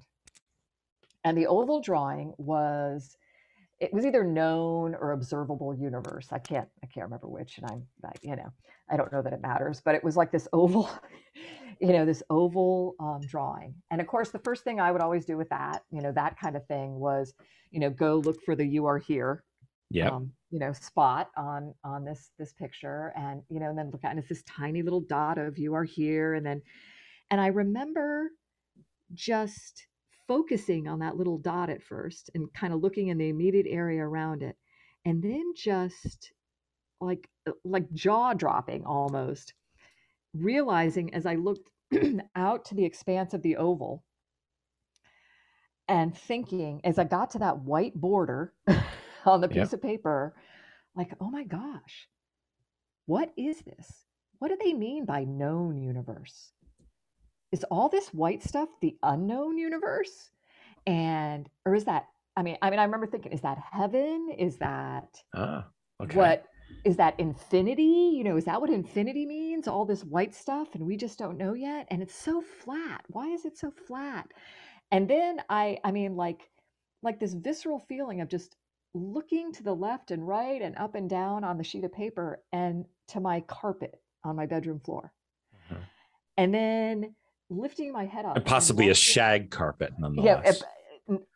Undoubtedly a shag, maybe of a lime color or lime orange, yellowy kind of blend. Yeah. That then creeped out up. I remember looking up and out the window of my bedroom and just looking out and thinking, "Holy moly, is that all the unknown universe?" I just couldn't get my brain wrapped around it, right? And that has stuck with me. It has really stuck with me. And it's why, and maybe these are things we have to do, just bring this just like overwhelming reality and these things we just don't know. Just keep reminding ourselves of how much we don't know, right? And being okay with that because we're curious and we want to keep knowing more. But that just stunned me as a kid. And I think about that all the time. And it's amazing because I didn't look at those. I was more interested in the rainforest. or Yeah. Under the Ocean or the other pictures. I mean, I loved those too. That's, I No, mean, but I I always just, wanted to they see. never, the Yeah. one that what you're talking about never fascinated me enough. Yeah. It's But you know, interesting. it's really cool though, because I think that, you know, in that little dot, that little dot of the you are Yeah. here on that map, it's like, think about how much is in that little dot. It's like Oh, looking at the Cassini, you know, I think about, you know, as humans, what we've gone to the moon, right? That 250,000 miles, you know, within that Mirth yeah. ecosystem, everything that we've done as humans in space, physically humans Is being right there, there. has Yeah. been in orbit of Earth, right? Yes. You know, but we've sent these robotic missions out to, you know, other places in the solar system. And, you know, every single one of those missions, we learn, yeah, we learn all about more about Saturn, right? And those Yeah. iconic rings around Mhm. Saturn. But what is the picture we want to see? We want to see the picture of ourselves with Saturn. So we're like excited by, or at least I am, I try to share this with people, like, oh, hey, here's this really cool picture of Saturn and its rings, but look at that little dot of light underneath the rings. That's us. And it's kind of the Sagan thing, you know, that's us, all we know, that, you know, the whole thing You're right. there. It's all right there. But in that little dot is all of what you just said: the rainforests, the oceans, the Arctic and the Antarctic, the otherworldly places right here on Earth that if you didn't know, you might think it was Venus or Mars. You know, acid lakes in Ethiopia that Yeah. have life in them. Yes. We can't live there, No. but there's life thriving in those places. And so I mean, I get goosebumps thinking about it.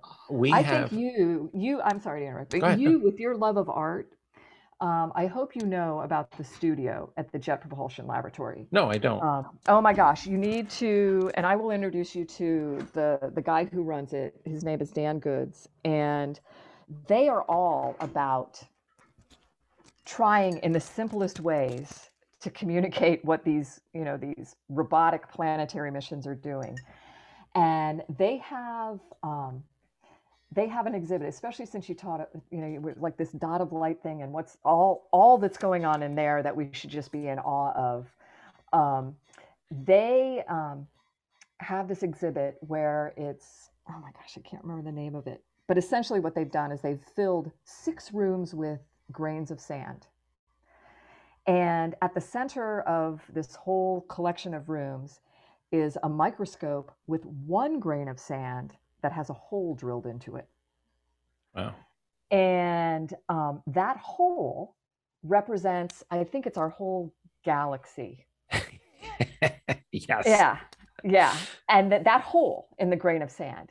And then the 6 rooms of sand represent that known universe that was in that little oval drawing. Yeah. I like got goosebumps. I mean, it's not just on my arms, my It's- legs. I just thinking about that. First of all, I can't get over the fact that you could drill a hole into a grain of sand, let alone that that's representing our, you know, our whole galaxy. But I just think it's mind-boggling, and yet it's like, wow, we, you know, it's this place we are, this Mirth that you describe, perhaps the most special place in the universe. Perhaps, and Perhaps. for right now, we don't. Yeah. We need to look at it. The Age of Infinite podcast series, which I shared with you, is designed so that I could learn. I mean, that's the reason I do. I don't interview people who I can't learn something from, because I believe if I can learn from you, I can learn from somebody else.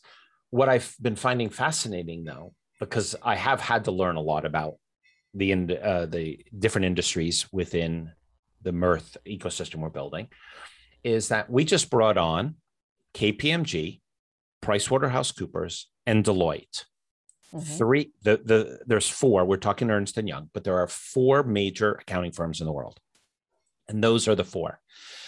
One of our teammates connected with them and said, "Look, we'd like you to help us with this project." And to each one of his contacts, they were fighting in the office who would be on the line, who would be in the meeting, because there's actually a physical meeting and a distributed meeting. They were fighting. We had 18 people. I think it was maybe 16 people total. Only one of them was a space person. Yeah. All the others were so excited to learn about something new, and they felt that they contribute because their value is tax and legal Mm-hmm. and types of advice. So they are going to contribute in their own way to the Mirth ecosystem with helping us for tax advice around the world and how they can communicate and how they can bring things together. But it wasn't the conversation you'd expect because no one's talking about, oh, wow, did you see that rocket go off the other day? Yep. It was, they watched the videos that you've watched on projectmoonhut.org and in the right corner, and they've said, I get it. We're solving for Earth. Yep. And one person said, now I go home and tell my family, they all love space and I don't. I can tell them I'm working on a project that's going to change the future. Yep. And that's the connection that I think art and design and constructs can do. Yeah. They're not science people. They're a No. tax accountant people or the tax people. No, So I mean, some of the best audiences I have, I'll get invited to go speak to the senior leadership team at Johnson and Johnson. yeah. I mean, like, one of the 10 people, perhaps a person who invited me because they thought, oh, this person, Nicole will be interesting for our group to hear from, knows about space, that there even is a space station, but they leave excited about it. They leave, I think, like you're saying, trying to establish, okay, what could I, as part of Johnson and Johnson, with our mission, do to, take advantage of, and I mean that in a positive way, Yeah, it is. participate in this whole geography of space to ultimately benefit life on Earth. And I mean, and that's what I get from them when I leave. It's like, oh and my gosh, we need that to is the consider this local. realm. that is the local. And Yep. the reason I brought it up is you made this jump with Bezos and his desire, which it's admirable to move everything off planet Earth. It just is not in time. It's like someone's going to be drowning in a pool. I'm going to drive 20 miles away to get the life preserver, and then I'll be back. Yeah, but I still think we have to do it. No, we still have to do it. That's to realize. I love it. I share with our team that sometimes I go negative to go positive. Mm-hmm. It's not that we wouldn't get up every morning and do what we're doing. I think we're going to solve it. It's not even a question in our mind. Yeah. It's just the point is it's got to be more pragmatic. It's that I worked in a rock quarry. Mining is complex. Yeah. I managed a large rock quarry. You need big equipment, heavy equipment. You need a lot of equipment. You need to be able to dig and blast and do. And that's only the first phase. Then that material has to go to a foundry or a sorting. And then that has to be burned and melted and turned into rolls. And then that has to go to another factory so that they can make the back of your iPhone. Right. And there are 500 companies that make that iPhone, the parts of it. So the point is that quarry needed massive amounts of equipment. We don't have anybody living on the moon right now. So the timeline for the achievement of moving everything off Earth, which I believe we should be working towards, but the timelines don't make sense. And I think that the challenge that we want to express, and we're bringing you on board, that's how we do it, bring people like you on, is we want to change that narrative. What is real? What is pragmatic? What can we do? What can we actually make happen in a timeline? And that's what we work on. So let's get to this next one, because I'm interested in hearing your mechanical life support system. What's your mechanical life support system? Well, I mean, the ISS, the International Space, is a mechanical life support system. I didn't even make that connection. Yeah. So. And I think about it like, it's one of the easiest ways, I think, to express this idea of a model, that can help us thrive here on Earth. And, we do a really good job, with our spaceships. We've done a really good job building, massive ones like the space stations that's as big as a football field if you lay it down on the ground, that as mechanical life support. So we, the fleshy ones, can, even do the science or work there, right? Live there. We build these mechanical life support systems, and we do it in a way where we are trying to mimic as best we can what Earth does for us naturally, right? And we live there, we've done it, we live there. And I think about it from the standpoint of it's like, wow, we go there and as a crew, every day on board that mechanical life support system, we are acutely aware of how much CO2 is in our atmosphere, of how much clean drinking water we have, of the integrity of that thin metal hull, and absolutely aware of the health and well-being of all of our crewmates. And we know at a very basic level that we have to do that to survive, and if we have any hope of thriving there, which I think we do. And when I think about your moon hut project and going to a place where there aren't it's not a welcoming environment there. Nope. It's not just saying, hey, come live on the surface of the moon like you do on Earth. There's none of that. There's no welcome sign up. There's none of that. We are essentially going to have to either turn the moon into or build the hut in a way that it is a mechanical life support system that mimics as best we can what Earth does for us naturally. And I love it. That I never heard it that way. I love it. It's simple, isn't it? I mean, you really it is very simple once you said it that way, because it took away. We have the narrative that the things that we need to solve for to live on the moon are going to be the same things we need to solve for to live on Earth. Yep. Also, the International Space Station is not self-sustaining. There is almost no city on planet Earth that is self-sustaining. Right. Meaning they get supplies, spices, materials, metals.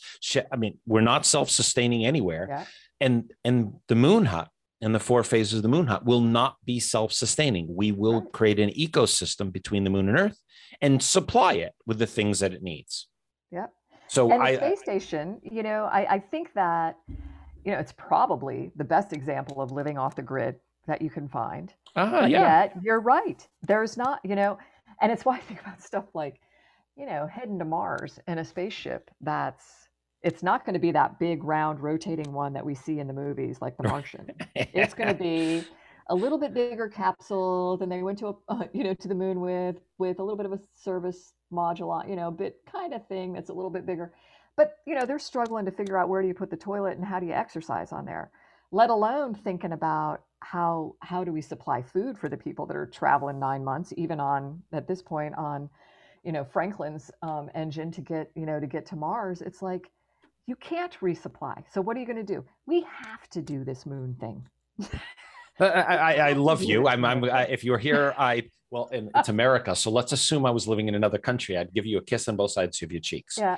I mean, it is. And it's not just because we want to go to Mars. It is, I think, the ultimate in the moon is the ultimate in how we do that lifting of the damaging things off of Earth, how we establish a new place in our Mirth ecosystem where we are also living sustainably in that environment as well. But we will absolutely have to we're going to have to basically turn the moon into a spaceship. So if you think, here's a way to think about it in a little different construct is, if we were going to build something in Antarctica, we'd have to set it up, supply it. If we were going to set something in Sahara Desert, that would be very difficult. If you didn't have roads, you'd have to figure out how to get there and how to thrive in that environment. Mm-hmm. The middle of the rainforest, you'd have to use helicopters and different tools and set up generators and do.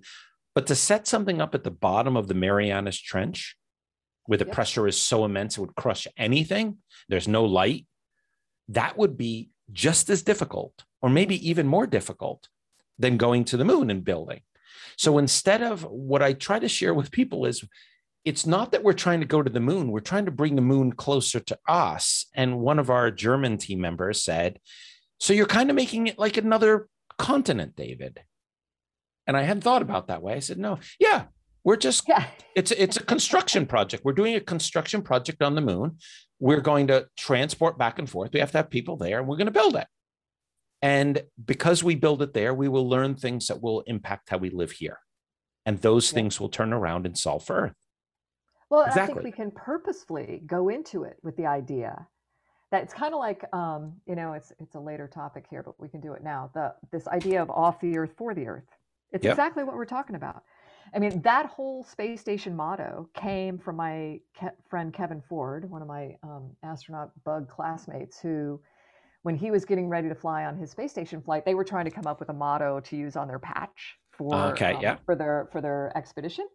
And they're like, oh, off the Earth for the Earth. And then, of course, the space station program latched onto it because it is the perfect, it's the perfect motto for what we're doing, on the International Space Station as this international community of 16 countries, 5 international space agencies working peacefully, successfully together for over 20 years now, ultimately about improving life on Earth. And so it's stuck. I mean, I would argue that it applies directly to what you're talking about with Moon Hut, is especially if you go in with it purposefully thinking that we're establishing this presence on the moon, but we're doing it, ultimately with the goal of positively improving life on Earth. And that's life for everyone. And that you said it perfectly. It's not the end game. A lot of projects that's the end game. Yeah. Our end game is improving life on Earth for all species. Mm-hmm. So therefore, this is one piece. We don't call it, in one of the videos, it's called Moon Hut Mission, but we've changed it. It's the Moon Hut Project, like you have a construction project. Mm-hmm. So there's the Moon Hut Project, there's the Moon Hut Lever, and there's the Moon Hut Purpose. The Moon Hut Project is the building of the infrastructure and everything necessary. And I'm going to share this. The Moon Hut will have 8 people. The industrial park will have 90. The extended stay will have 578. And the community will have 1,644 people. Okay. We've designed what that will be built, the build out is, but that's not the end game. The end game is not to live on Moon. The end game is that those innovations and those lessons, the experiences, the materials, the new things we do, all change for the 10 billion people left on planet Earth. Yep. And the 50 million species. So yes, the International Space Station is a great example, but I had never thought about it as mechanical life support system, which is really, really, you got me on that one. I love it. Yeah. I mean, to me, it's so perfect. And it's why I think that, I really do think it is this model that, if we look at it, not just from the technical, mechanical side of it, but both the way the humans are living there. And that's, this whole idea of being crewmates, not passengers, right? That's where I was wondering what you were going, because there's the controversy that has happened over the 2 launches and the discussions that just happened in terms of, were they astronauts, were they not? And then, so when you wrote this, I was like, okay, she is willing to step into the mud, but let's take yours and follow yours, because it's probably a better conversation. Crewmates, not passengers. Yeah, I mean, I don't want to have that other conversation. No, we don't need to have it. Yeah, and there's many ways to have it, but we don't need to have it. No, I look at it like, we very deliberately, when we set up the International Space Station program with the partner countries and, these tens of thousands of people on Earth that are facilitating and making it possible, and then the 6 or 7 crewmates that represent those 16 countries working together as one crew on that space station. I mean, I get questions all the time about, Nicole, you're a U.S. astronaut. Do you get to go? Can you float around the whole space station if you want? Can you go into the Russian side? Can I go into the Russian side? Yeah. Do I take vacation in the European module? Those kind of things. And it's like, it's one. Well, they have espresso over there. Yeah. That's why you go. You go for the espresso. I do for the coffee. Yes. But it's one space station with one crew, one integrated international crew that's on one mission. I mean, there's all kinds of, projects and experiments going on that are delivered to the station and operated by the different countries or together. But ultimately, it's all, I had one commander during my time on the space station. And there is only one commander at any given time for the whole thing. And do they rotate? How is that done? So the crews, when I got to the space station and got dropped off there, it was a crew of 6, and it was a Russian commander, Gennady Podolka, was commander when I got there, of all six of us.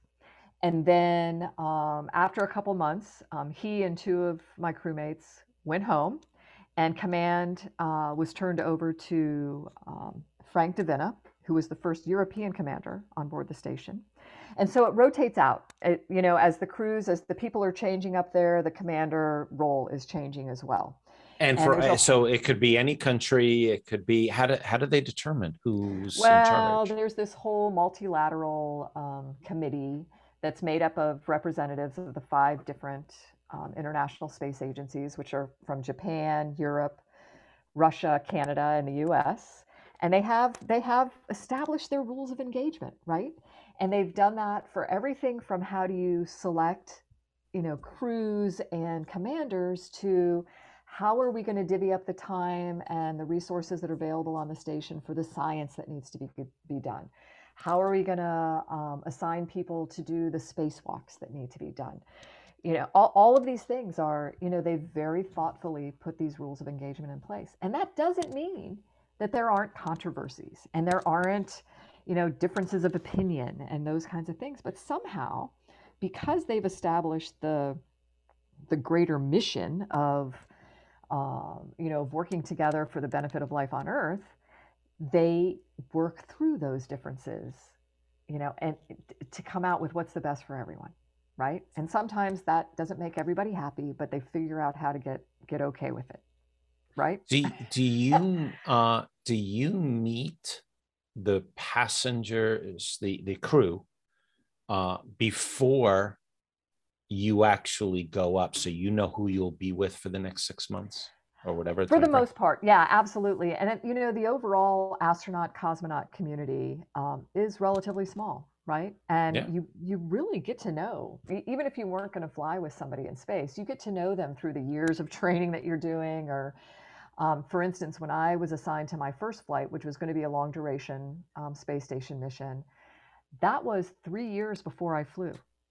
So I was getting to know my crewmates, training with them in all the international partner countries. My family knew their families. You become family for life, I think. Yeah, It's absolutely. really pretty cool. It's awesome. I know right now I could send my son to pretty much any country in Europe or in Russia or in Japan or Canada, and there would be people there that would take care of him. Yeah, that's Absolutely. having lived around the world and experiencing and having worked in over 50 countries, that the understanding of the interconnectedness of people, that not every person of every culture is bad, even if you see it on the news. Not every culture believes the same things that you see when you hear the media, that there are really amazing people all over this planet. Yep. Everywhere. And yeah, and I look, we in the beginning we talked about, like, it's not all about the technical side. It's the people, right? So I think when we look historically at the significance of the International Space Station, there's going to be, wondrous amounts of scientific and technical things that are going to come from it that are ultimately about improving life on Earth. But oh my gosh, the relationships that we have established, the partnerships that we've developed through this, that I think are going to continue to grow with more and more countries, I think that's the real power in it. And I believe that it's not just things positively happening with these people, in the different space agencies or on the space station, but I really believe that some of the stuff that we see going on right now between countries that are partnering on the International Space Station program, I think they are tempered, even that we are in a much better position with the way those relationships are managed because of the relationships we have through the International Space Station program than they would be if we didn't have that in place in space. And I would believe that too. There's a connectedness that you can't avoid. Yeah. That it happens. We are sharing our lives in this one experience, and therefore, one of the surprising things that I didn't realize until one of our team members was sharing, it's not commonly known that when the shuttle program was ended, how did people get up to the International Space Station? And I didn't know this, but the Russians had been, the Americans went to Russia and Hmm. they hopped on the Soyuz and they went up. And the Yeah. Russians for 10 years, there's a whole political economic side of it, but they still were working together. And the guy who's on our team says, you do know that the Soyuz is the most successful, most trusted rocket that has ever been launched. It's launched thousands and thousands of times in different capacities. And this is a very tried and true rocket. Yep. And I didn't know that. Right. And the thing that's cool about that is that you can step back even further, right? So we had this relationship, that started really, I guess, as a race to space, right? From the time of Sputnik and all of that. The the the partnerships, the friendships that have developed because of it are so incredible. I mean, I look back at, just recently was, I think, the 50th anniversary of that really significant Apollo Soyuz mission, right? Where in space it was the first time that these two, what you could call rivals here on Earth, physically came together in space. So an Apollo capsule and at the time, Soviet Soyuz capsule docked together in space. These crew members, the U.S. astronauts and the Soviet cosmonauts, had trained together on the ground, Mhm. and they came together in space, opened those hatches, and cosmonaut Commander Alexei Leonov reached his hand across the hatch, and U.S. Commander NASA Tom Stafford reached his hand across the hatch, and they shook hands in space and spent time together in space. Alexei Leonov, an artist, drew pencil portraits of all of the crewmates. Tom Stafford still has that portrait over Mhm. his fireplace at home. And those two people, not only did we establish this relationship between the countries in space that from that point on has been very, very positive, but those two people, lifelong friends, lifelong I- friends. I've worked in Russia. I've worked in St. Petersburg. I've worked in Moscow. I've had unbelievable times with my unbelievable friends who are Russian. And Yep. living in Hong Kong, we had tons of Russians that were friends. Yep. And I have tons of Chinese friends. And I have tons of, Hmm. pick a country in the world. Yep. And they came about, and that's the type of thing that our world should see. And I think that space has that ability to create, or the Mirth ecosystem will help to create. Think about it. We all see ourselves on Earth, but when there is a moon and an Earth, and there's people living between them and Hmm. on the moon, then where do you associate with? Well, we're all part of one Mirth ecosystem, Hmm. and it changes the construct. It changes your entire perspective. If you think, if you're living on the moon and you're looking back, where are you? Who are you? What do you Hmm. represent? And do you represent the moon now? Do you represent Earth? Are you Mirth? And There are that different sci-fi shows that would give you different, different ideas about how that should go. I'm counting on the Star Trek future. The look at it. there's one thing I'll bring it up with Star Trek Future that I think is amazing is that first of all, there is a Scotty. Yeah. There should not be a lot of people in the engineering rooms, period. By that point in time, I think we Right. have a lot Right. of the real robotics. And when someone has a job, they don't move out. So how do you move up or change? So there's a lot of challenges, but I love Star Trek. I think it's a Yeah. great series, and it makes people question who they are as human beings. Yeah. So we have that. Yeah. Who and where we are. So with the crewmates and not passengers, when Right. you are, it brings the world together. What's the one most, and I don't want to sound like I'm doing an interview because it's you're teaching me, but one of the things that popped into my mind is what's the one experience that you had with somebody else who was a crewmate that it's like it's going to inevitably go down with you when at the end of your life, you're going to say, that was the time that I really felt different than any other time. Oh my Did you have gosh. anything like that? I think there were a lot of those. Different kinds of things, floating in front of the window with our heads bouncing together, look I think all of us in one way or another experience the same kind of thing, that awe and wonder through Hmm. through the window that I I imagined that while that was happening, all of us kind of thinking of what we've just been talking about, this kind of common ground stuff. You know, this is about the people, not so much the. But did you say it? Did you have that? You were bouncing around looking, but was there a conversation that you had? eh, Just getting to know you, you're a personable person. You Yeah. want to bring the world together. Art is something that's not typically brought up when it's talked about space, even though there is. Did you have one of those conversations where you shared to a point where you had never thought you'd share because of this? Wow. I mean, I think, we had those kinds of conversations almost every night around floating around the dinner table. I really do. Some of them are probably more profound than others, but I think in one way or another, we were always talking that way. I mean, honestly, I felt totally comfortable with all of those people that I was on these missions with. And especially during the long duration one where you really are, you're living together for months at a time on this space station. And there's one, I guess there are a couple experiences.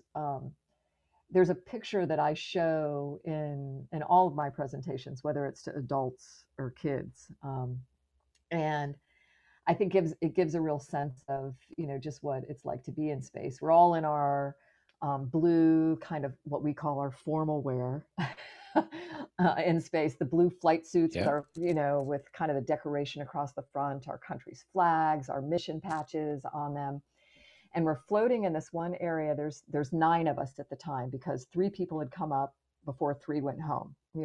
When I was in space, normal crew size was 6, and so we had 9 for about a 10-day period, and we're all floating like in different directions. Like I'm what you would think of as hanging upside down with my crewmate Max and Rahman, and people are coming in from the sides and up from the bottom, and we're all flashing a peace sign.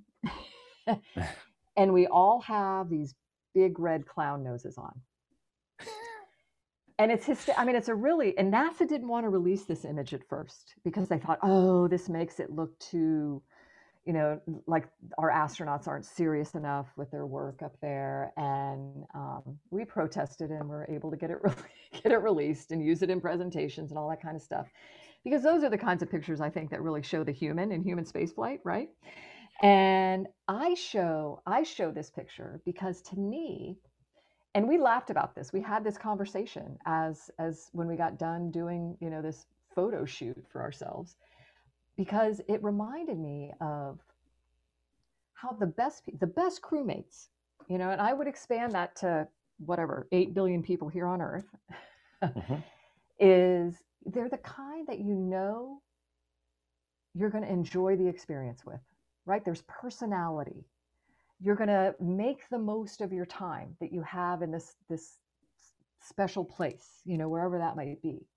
And then at the same time, they are the people that when it hits the fan, as it will not always go as Mhm. planned. They are the people that absolutely you can count on to have your back. And they know that they can count on you to have theirs. I mean, that's what I see when I look at that picture. And those are the kinds of things we would talk about. And I'm almost there's a little side of me that wants to tear up. I had never thought of everybody sitting around having dinner. I had never thought of it not being as scientific as it's proposed to be. I had never thought of it as the familiar side, because that's not the image that's portrayed. It's science, research, and exploration. Yeah. And when I jumped to Thailand, I did something. I was getting a massage in Thailand. It's very common. Was it Thailand? No, I was in Bangladesh. So Bangladesh, went upstairs in the hotel, got a massage, became friendly with the people, started talking, and they say, we're Thai people. We just happen to be doing our work here. And they said, how would you like to go to come to a party tomorrow night?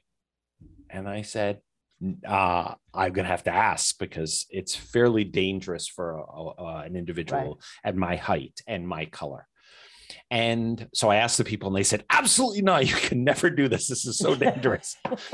So the next day, I go up and get another massage. And as we're done, we're going down the elevator. It was the end of the day. This woman says, the woman is with me. She says, what floor are you on again? Because I said, I'm not going. And she knows what floor, and she lets Right. it go by. So we go to the basement, to the down floor. And I said, I'm not going to go. I'm not going to. And I see a van, and I said, I'll go. A And murder van. No. well, that's exactly. I wasn't going to go in the small because it was a hotel van. So I'll go in the Right. van if that person will take us from the hotel. And she had pointed to where we were supposed to be going from the top of this building. And we start driving, and I pull out my phone, and I have no power. So now I don't have any communications. And we're driving, and we drive right by the building she talked to. And I turn around back to her, and she said, okay, maybe it's a little further. we go to this place. I'm scared to death to get out. And of course I got out, and I went to a Thai party. That whenever you move into a new country, Thai individuals will have a party. They're not supposed to in this building and structure. The police actually came. They told me to shut up, do not say a word, do not, because we could be in big trouble. Right. But we ended up having a party, and I stayed till 4 in the morning because of it was the safest time for me to leave. Long story to it, but the end point was I remember that story. And when you said yours, I almost teared up because I didn't feel that the space industry crosses that line of making us, because that's what Project Moon Knight is.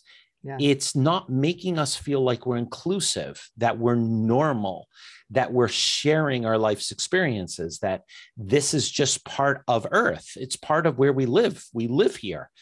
It doesn't do that. So sorry, it was a long story, and I even cut it very short. I never thought what you just said, never in a million years. And I've been doing this now for 7 years. So that to me, I don't know if it's pathetic or sad or terrible or horrible, but it's not the way it should be portrayed. Well, it's funny because everybody, I'll go to speak somewhere and everybody will, kind of joke around, even if it's an adult thing, you eventually get this question. And like, oh, my friend wants to know what it's like how do you go to the bathroom in space, right? Yep. And it's because it's not so much about how do you go to the bathroom in space. I mean, there's a fun way to tell that story, but it's more about, again, this idea of the human in human spaceflight. Like, it's the connectedness. Someone says, I go to the bathroom, you go to the bathroom. How do you do it? Yeah, yeah. But you'd never ask that on Earth, though, by the way. Well, yeah. Like I would never say to you, Nicole, explain to me, how do you go to the toilet on Earth? Right. But people want to know. And it's because they're trying to make a connection. They're trying to establish a relationship with this place that seems so foreign to them, right? And it's kind of like the first time you go to Japan and you've got the hole in the floor toilets that are, nice ceramic, beautifully done, but they're still doing the hole in the floor toilet. And you're like, oh my gosh. Yeah. But you got to have good aim. Yeah. And you know what? In space, I'll just tell you, aim and speed. That's what it's all about with the vacuum. Yes. But I think it's important because it is about the human in human spaceflight. It is about living there, not just working there. It's the only reason that I even brought a paint kit with me. I never would have thought about that on my own. But the woman, Mary Jane Anderson, I high-five her, thank her every time I see her, she was one of my flight crew equipment people. And she would help us get our stuff ready to take to space. She got all the official, here's your 5 pair of underwear that you get for your 3-month mission. Here's your 1 pair of pants, whatever it was. And she helped us get that ready. But she also, when I flew on the space shuttle, we got this like little, I don't know, I think of it like toiletry bag size thing where we could bring up some personal items with us. And, I was thinking, okay, I need to make sure I take, pictures of my family, my son's little, stuffed dog, and my husband's crucifix or wedding ring or, things like that, to share it with the people that, I wanted to share the experience with. And she's like, Nicole, you ought to think about taking something with you. You're going to be there for months at a time. You're going to be living there. Something that you enjoy doing on Earth, you should take with you to space. And I mean, I had thought about my favorite book and, stuff like that. She says, no, you need something to do. No, she's absolutely right. Oh my gosh. And so that's where the paint kit came from. And I mean, honestly, I thank her every day. And it's like, that's one example of how we're doing that. Art has been in space forever. Alexei Leonov with his orbital sunrise drawings and those portraits of the crewmates, musical instruments, people writing poetry, if you weren't a photographer before you went to space, you become one. But it's the human side of being there. And that's what people want to know about. And that is part of where we have conversations about even the context. And I don't want to get to the discussions of what just happened on Earth. But if you're an accountant in the industrial park, are you an astronaut accountant? Are you a moon accountant? Yeah. Are you an accountant? And then if you're a moon accountant, are then you an Earth accountant? Yeah. So we just say these are roles that people will play. Yeah. And that's it. It's very simple. And so I do want to know, did you take the wedding ring or the crucifix? Because a wedding ring means he doesn't have a wedding ring on for a long time. Yeah. I took the crucifix and his watch, I think, on the first flight. And I took the wedding ring and on my second flight, which was a 2-week. Okay, it was a short time, so yeah. It was good. So not wearing that ring for not too long. So I trust the guy. Did you do? Well, everybody's watching him. Yeah. Do you do watercolor or did you do oil? I did watercolor, and that the whole microgravity environment makes that quite interesting. Oil, I never would have been able to take because we are really limited in the kind of materials you can have on board the station. There's all this. It's kind of like the thin blue line holding our atmosphere in here. It does a really good job of holding in the good stuff, but it'll also hold the bad stuff in too. So, the oils would separate out, and then you'd have oils floating around, which are not good for electronics. Well, and the off-gassing and not being able to clean it out. Yes. Kind of the toxic side of it as well. That's smells, really. And the smells, yeah. We lived in our old house was water heating, but our new house, the we moved in about 20 years ago, had forced air. I could paint with oil in my old house. But when we moved here, I couldn't because forced air is the entire house. So if I painted something in the basement, the entire house would smell like oil.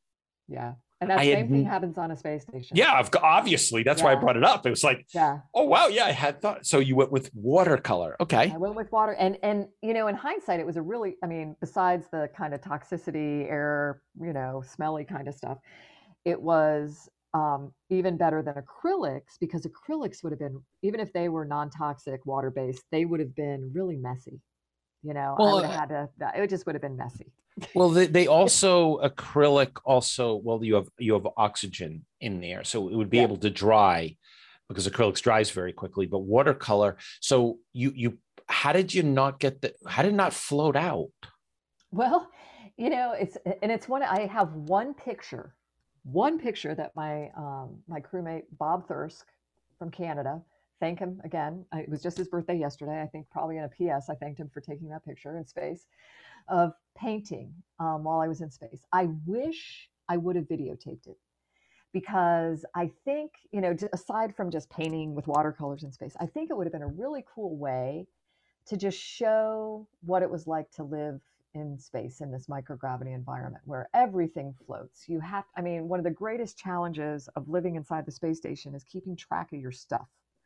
It's why we have Velcro on everything, on our pants. We have Velcro on our pant legs so we could stick stuff to us as we, My father would have loved you. Tools and use it. Oh, it was outstanding. And my father loved Velcro so much. He had Velcro even under the dining room table.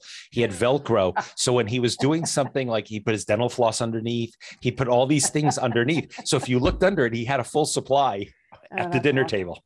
Yeah, he'd love the pants then. He would have loved the pants. But, I had to keep I had to really thoughtfully consider, where is the paint kit going to go? How am I going to keep track of the brush?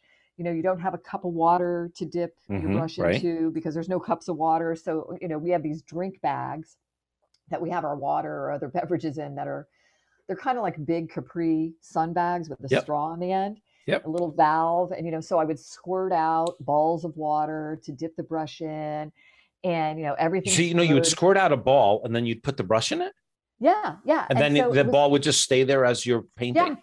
Yeah. The ball would just, Oh, it was so cool. So I could take, like, and this was what, I mean, another reason why I wish I would have videotaped it was because, oh my gosh, you'd take the brush, the tip of the brush, and move it. I remember seeing this like the first time I did it because I'm being really, careful not wanting to get water everywhere. And I moved the tip of the brush towards this floating ball of water. And even before I touched the bristles to the water, it was like the water wanted to move over onto the end of the brush. yeah. There's a gravitational pull or electromagnetic or I some don't type of know pull. what it Yeah. was. I mean, Yeah. I looked at it like it was this super top secret, mysterious No, attraction it thing that was. just went No, it on. Was it was. surface tension? What, I mean, was it airflow? I mean, what was it? No, it It was was a something. super top secret mission that you didn't know you were on, and it was to see if water and brushes get along. Yeah, And like obviously, they love well, each are other. they attracted to each other or Right. not? But they are. And so then I remember just like kind of, like in a goofy way, just like turning the brush around and watching this ball of water float around the end of the brush. Instead of like here, the water mixes with the bristles, right? It becomes like one kind of thing. And Yeah. there, it was like the little ball of water is just kind of moving around the end of the brush. And I had to be careful because if I, moved my arm fast, I would have fling, the whole Right. ball of water everywhere. Yeah. And then I took, with the brush, I kind of transported that ball of water down, and I used those like the little cubed watercolors, the solid ones that, Yes. you then, I brought it down, and then right before I, touched the ball of water to the color, it's like it moved over to the paint. And Ah. like it's like it sucked it all off the ball of water all off the brush down onto the paint. And then I mushed it around, and then I was able to like slowly draw off. It's like again, like the colored ball of water wanted to move back onto the end of the paintbrush. And then the biggest lesson really was that I didn't really end up painting with the paintbrush. The brush ended up just being kind of this tool to drag the ball of colored water along the paper. Because if you touched if you touched Right. If you touched, the brush to the paper, the whole blob of colored water just would they go just go, it would go right right into onto the it. paper. Yeah. Yeah. So there was this whole new technique, and it wasn't difficult, it was just different, because now you're having to adapt to the environment that you're in and the way that things are going to behave, and, to paint in space. And it was so much fun. And I'm going to say this is a missed opportunity for the expression of understanding how space, Project Moonhot, how the innovations, the paradigm shifting thinking, and the endeavor translates back to Earth. So, for example, Yeah. you saw water in a different way. You saw brushes move in a different way. You saw your actions, your body, your motions had to be slower. They couldn't flick it off. You had to decide what you were going to paint, that you could paint. All of those influence innovation. All of those influence behavior. And that would have been the video that was every art teacher on earth would have been playing that. Seriously, because it would have been, or every engineering class they're talking about. It wouldn't be about the mechanical device that's in the corner. It would be about the fact that or a psychology class. Yeah.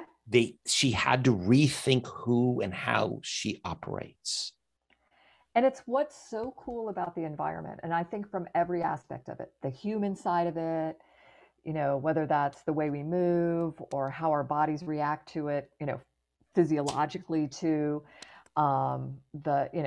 psychologically, all of that, down to the science. It's because the whole reason we even go there is because we can take gravity out of the equation. And that ball of water to me is the most like beautiful visual representation of taking gravity out of the equation, even more than us floating and flying through the Yes, station. That that's my ball of point. water. Yep, Have absolutely. you watched the? I'm assuming you've watched some of the Terminator movies.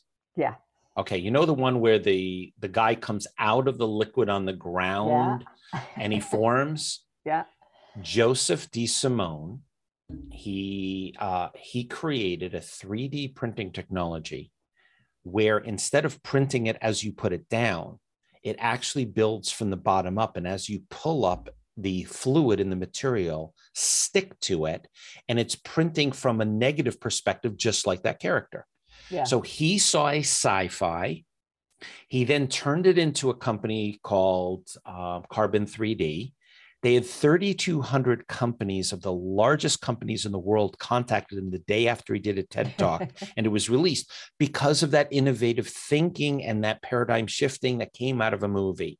What I'm saying right now, what you just described to me, would people would be watching it saying, "Oh, we can do it that way," Mm-hmm.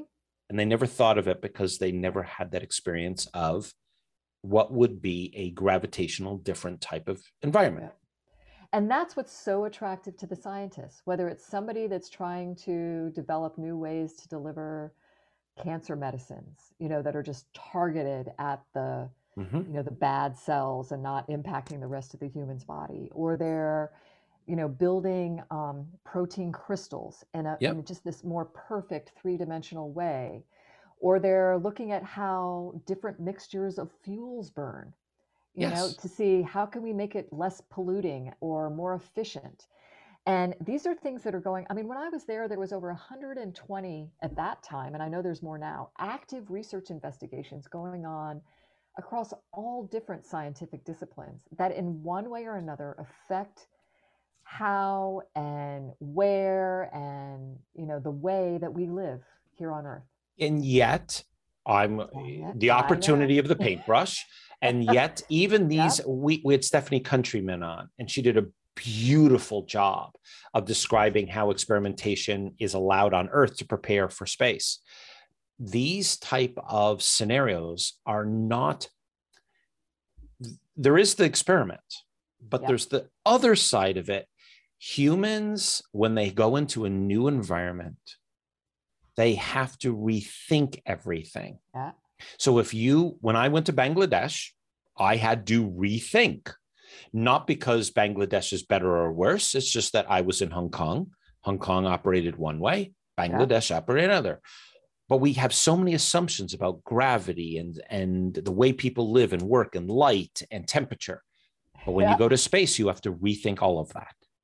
And you get to learn all kinds of new things because of that environment about stuff you thought you already knew a lot about. Exactly. And And in a and whole new way. And in a and whole that's a new way. billion hearts and minds. That's Yeah. exactly it. Is that then you can then say, wow, I can leverage this. Yeah. It's so cool. I mean, just I think about my mom when I was in space. Of course, your family's worried the whole time that something, some shooting star is going to hit your space station and holes, all the air is going to go blowing out and you're going to, we're not, I mean, we're aware of that. I mean, we're diligent and deliberate and aware of that possibility, but that's not what's on our mind the whole time we're there. And, but she would describe to me how, back to the NASA TV thing.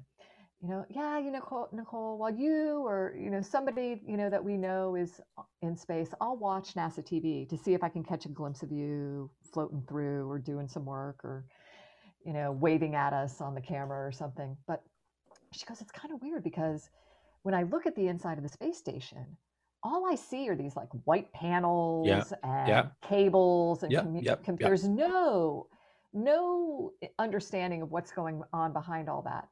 And There's no human.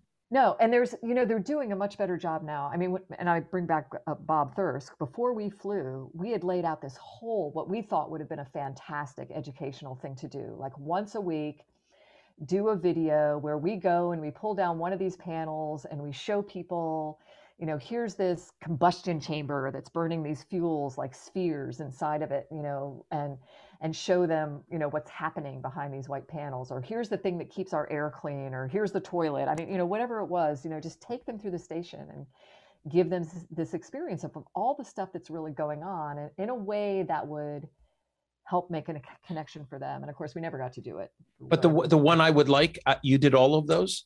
Yeah. The one I'd like to do is be able to sit at the dinner table with you. Oh my gosh. Yeah. I mean, if you think about all those, you are great. I have a science background. I can understand it. Organic chemistry, physics, calculus, again, not an issue. But the one that got me excited was I hadn't thought about you guys just sitting around, excuse me, shooting the shit. Yeah. And that's when you're in St. Petersburg or Moscow, you take out, I've never had so much vodka in my life. Right. We did every time you had a drink, there was a person behind you filling that up.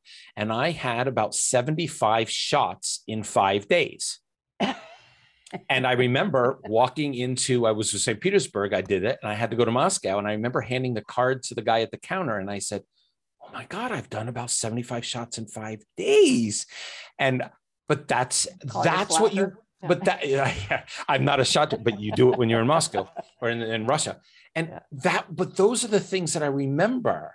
Yeah. And that's the thing that I would like to be able to sit in and not have the crew be not talking about normal things. Yeah. It was so much fun. I mean, because you literally are floating, 3 dimensions floating around the dinner table. And and somebody's, every night we would change whose choice of music it could be, because they would upload music to us. Cool. And, we'd have Ramon's playlist or Gennadi's playlist or Bob's playlist. And that was fun. And you'd always hear that kind of thing, music playing through the station. And you're hearing different music. So you're hearing it from different cultures, which is amazing. I have playlists from Macedonia. Yeah. Because I would never have found these people in a million years. Yeah. And the food, everybody asks about the food. The food was one of the greatest things to me. Now, don't get me wrong. There's the nutritional side and the longer term. Even going to the moon, we need to not use the food that we've been using. But we're going to work on that. I was talking to a guy from talking to a good friend of mine from Iceland yesterday. He's a big fish guy, but we're going to be talking those. Food is going to be better. Yeah, but the food actually tasted great. And what was so cool is that, if you've got 5 international space agencies and 15 different countries, you're getting food from all different places. And so, we would, as a crew, we always had breakfast in the Russian service module. And I was eating, tvorog and these beautiful fruit, juice bags that they had. And, lunch was the vegetable soup from Russia. And then at dinner, you had this kind of smorgasbord thing of, the dehydrated stuff, but you also had the Japanese curries and, and the Europeans did this plum compote in this mushroom pate that was all just this blend of mushrooms and vanilla and hazelnuts that was just delicious. And, we're sharing that. It wasn't just like I could only eat the food that the U.S. sent. I never, again, just this blend of foods. Again, I had made an assumption, wrong assumption, that food was food in space, and without going past it. And so now I'm asking, can we have Thai food? Because chicken red curry is my favorite. And I love Japanese food, but just the fact that was happening, I never had thought about. Yeah. Never. And it's an ignorance of, or a blind spot to had not considered how different that food may be. Well, and in a place like the moon, when you talk about, the Moon Hut project and how, more and more people are going to be coming on, I think you said from 8 up to, over 1,600. And, I'm assuming they're not all just from. No, they're from everywhere. And our team is from everywhere. We have people from all over the world helping us. And, and those, you can take it to the extreme, like at this point right now of traveling to Mars. Mm-hmm. We're going to figure out the technology to do that. But how really are we going to accommodate the fact that there will not be resupply for food? You logistically, you just wouldn't be able to do the food system that you have on the space station right now if you're traveling to Mars. Yeah, I mean, it's going to have to be revolutionized. It's going to be the little pill or the sponge that turns into something else. Is it psychologically compensating with smells and colors and the presentation or music, whatever, to make up for that in the whole meal experience? That's going to be a drastically different thing. Is it going to be the Star Trek holodeck for the humans to have that connection back to Earth, or to do the art or play the music? And on the moon, we have we have the opportunity Correct. to still, maintain that physical connection to Earth in ways that we absolutely should, and we should be considering right up front that human and human spaceflight. And yeah. And so to make it more normal, when individuals say I'm involved in space, I say no, no, no. And I did this actually. There's a guy by the name of Dennis Wingo. You might know his name. Yep.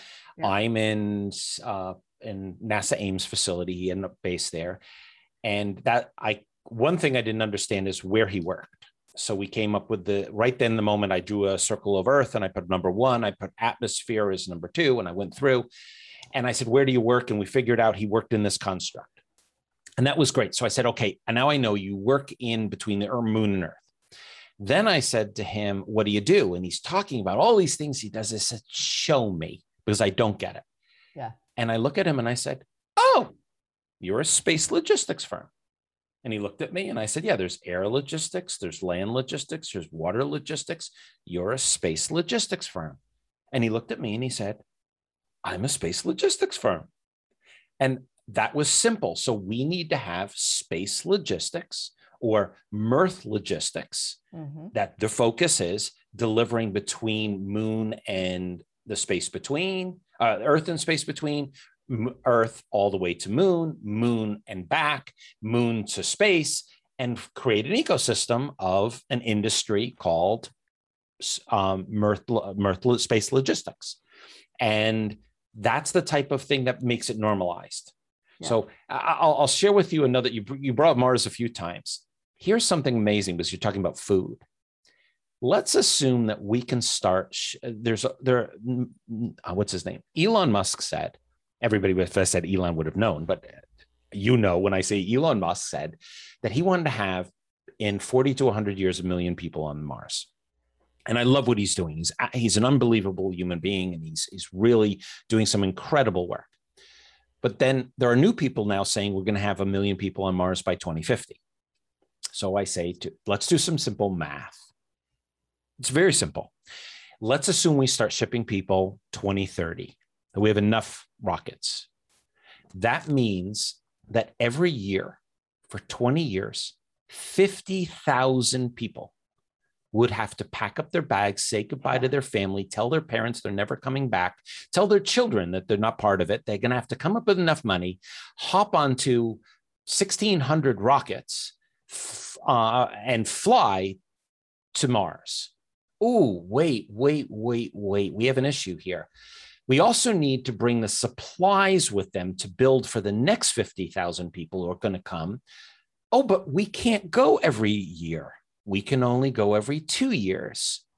So that means 100,000 people, or whatever the math is, has to hop onto a rock. They have to go and they all land, but we can't travel.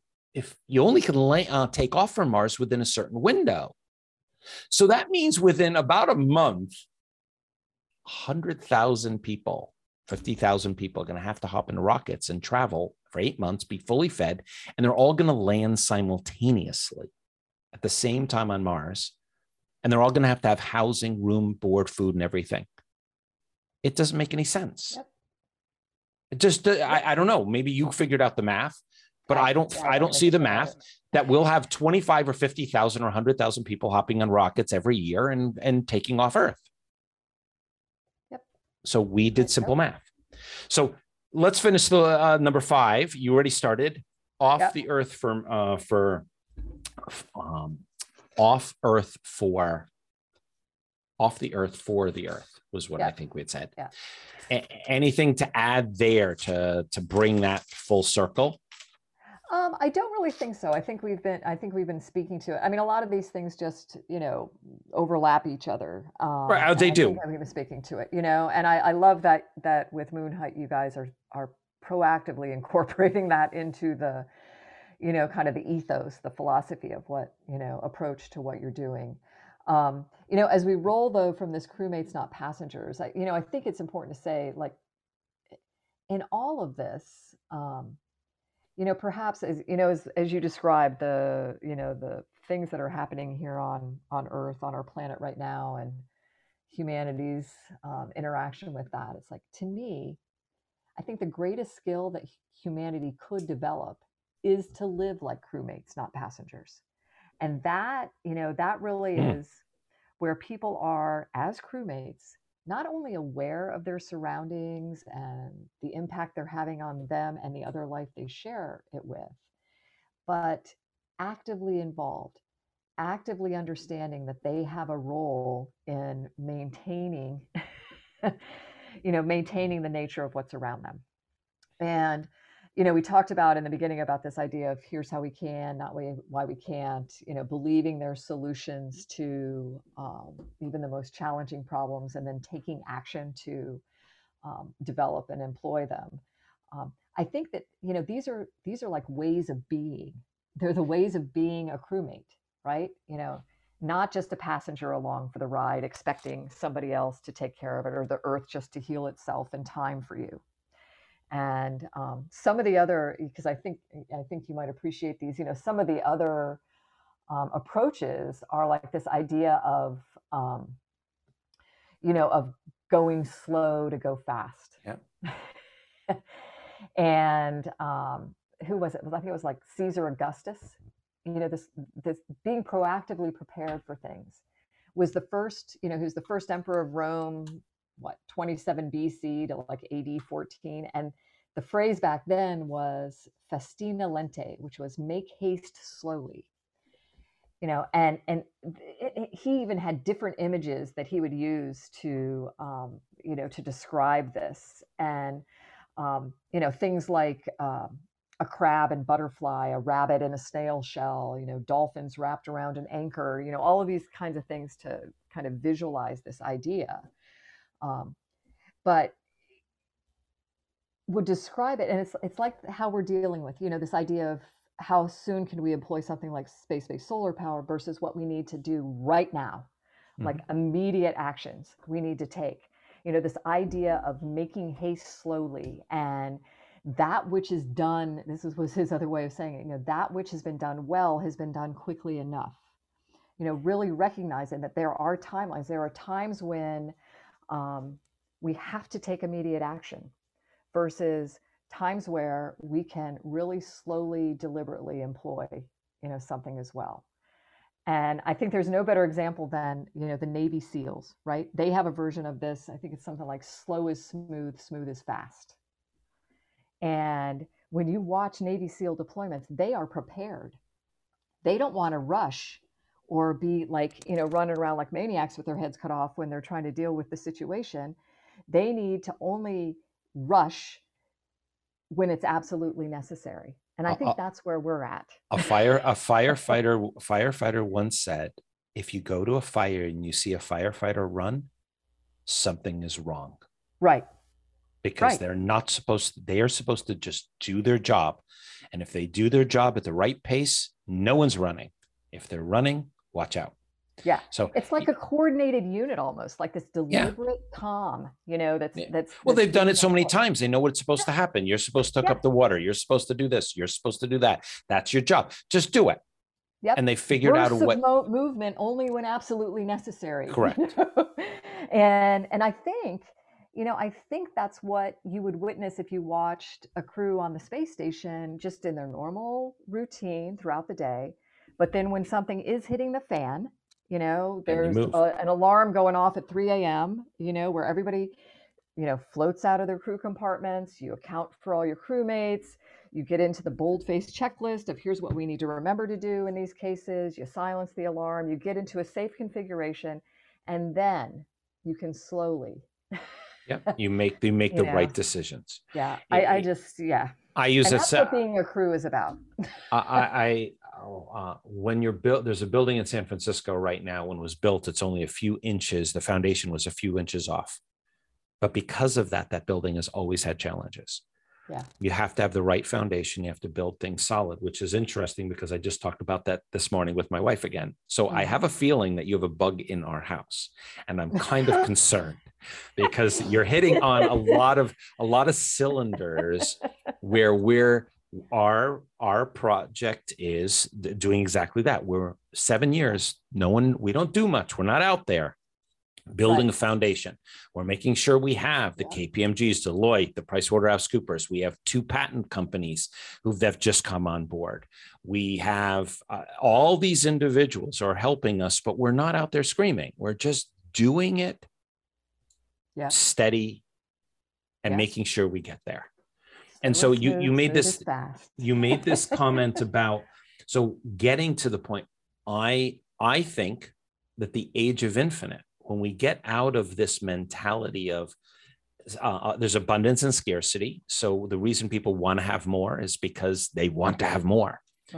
But the transition from Project Moon Hut is to create a world of infinite possibilities, which, going back to the conversation with Robert Zubrin, is what we're doing is saying, if we can get over this hump, when we get over this hump, the world will be a different place. People will see themselves differently. We will not have the same demands on one another the same way. And the crew mates can become crewmates. We will see each other differently. And that is built into the construct of, I mean, you're saying it. I was like, okay, I should quote that. I should quote that. I should quote that. I mean, because you're nailing with all cylinders the exact same construct, is getting the individuals to say, there are amazing people in Lithuania, Estonia, Latvia. There are amazing people in Botswana, Zambia, in Panama, in Colombia. They're people. Yep. All they're over. Earthlings. they're earthlings. And yes. So anything else with, if there's anything for off Earth, or we go to the open your heart and mind to the I think we transition. And one of the things you were saying too, as we get to this, open your heart and mind thing. I think it's really ultimately about like making life better. Whatever you do, make life better. And some of the things you've said make me think about things like, back to the thin blue line, right?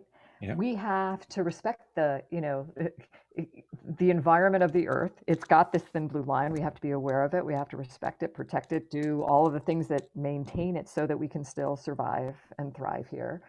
When you go to the moon, it doesn't have one of those thin blue lines. No. So you have to respect the environment that's in place there. And then how do you manage that and protect it? And I don't know, what is the word? Complement it perhaps with the other kinds of things that will put in place something that provides you like the thin metal hull of a spaceship, to be the pseudo thin blue line. And I love what you've said about all of the creatures, even the tiniest ones, right? Because, one thing I've discovered over the last year or so is I don't think you can, I like to think about it this way because my astronaut class name is the bugs. And so, there's quite the impact on bugs of all forms happening on our planet right now. But we should never underestimate the importance of bugs.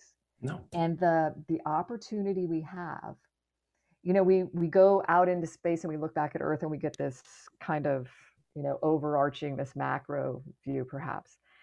But there's so much significance in this power of zooming in and appreciating the little things, the tiniest things that in one way or another with that whole interconnectivity thing are impacting how we can survive and thrive here.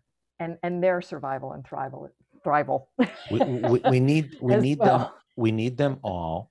Yeah. So when the suggestion is, when anybody says we want to improve life for humans, I will say, no, we want to improve life on Earth for all species. We want whales and dolphins and amoebas, and we want all of the bacteria, and we want them all. And it's amazing how you don't hear that conversation in that way. No, and it's out there, but it's like, man, I just digging your hand in the dirt.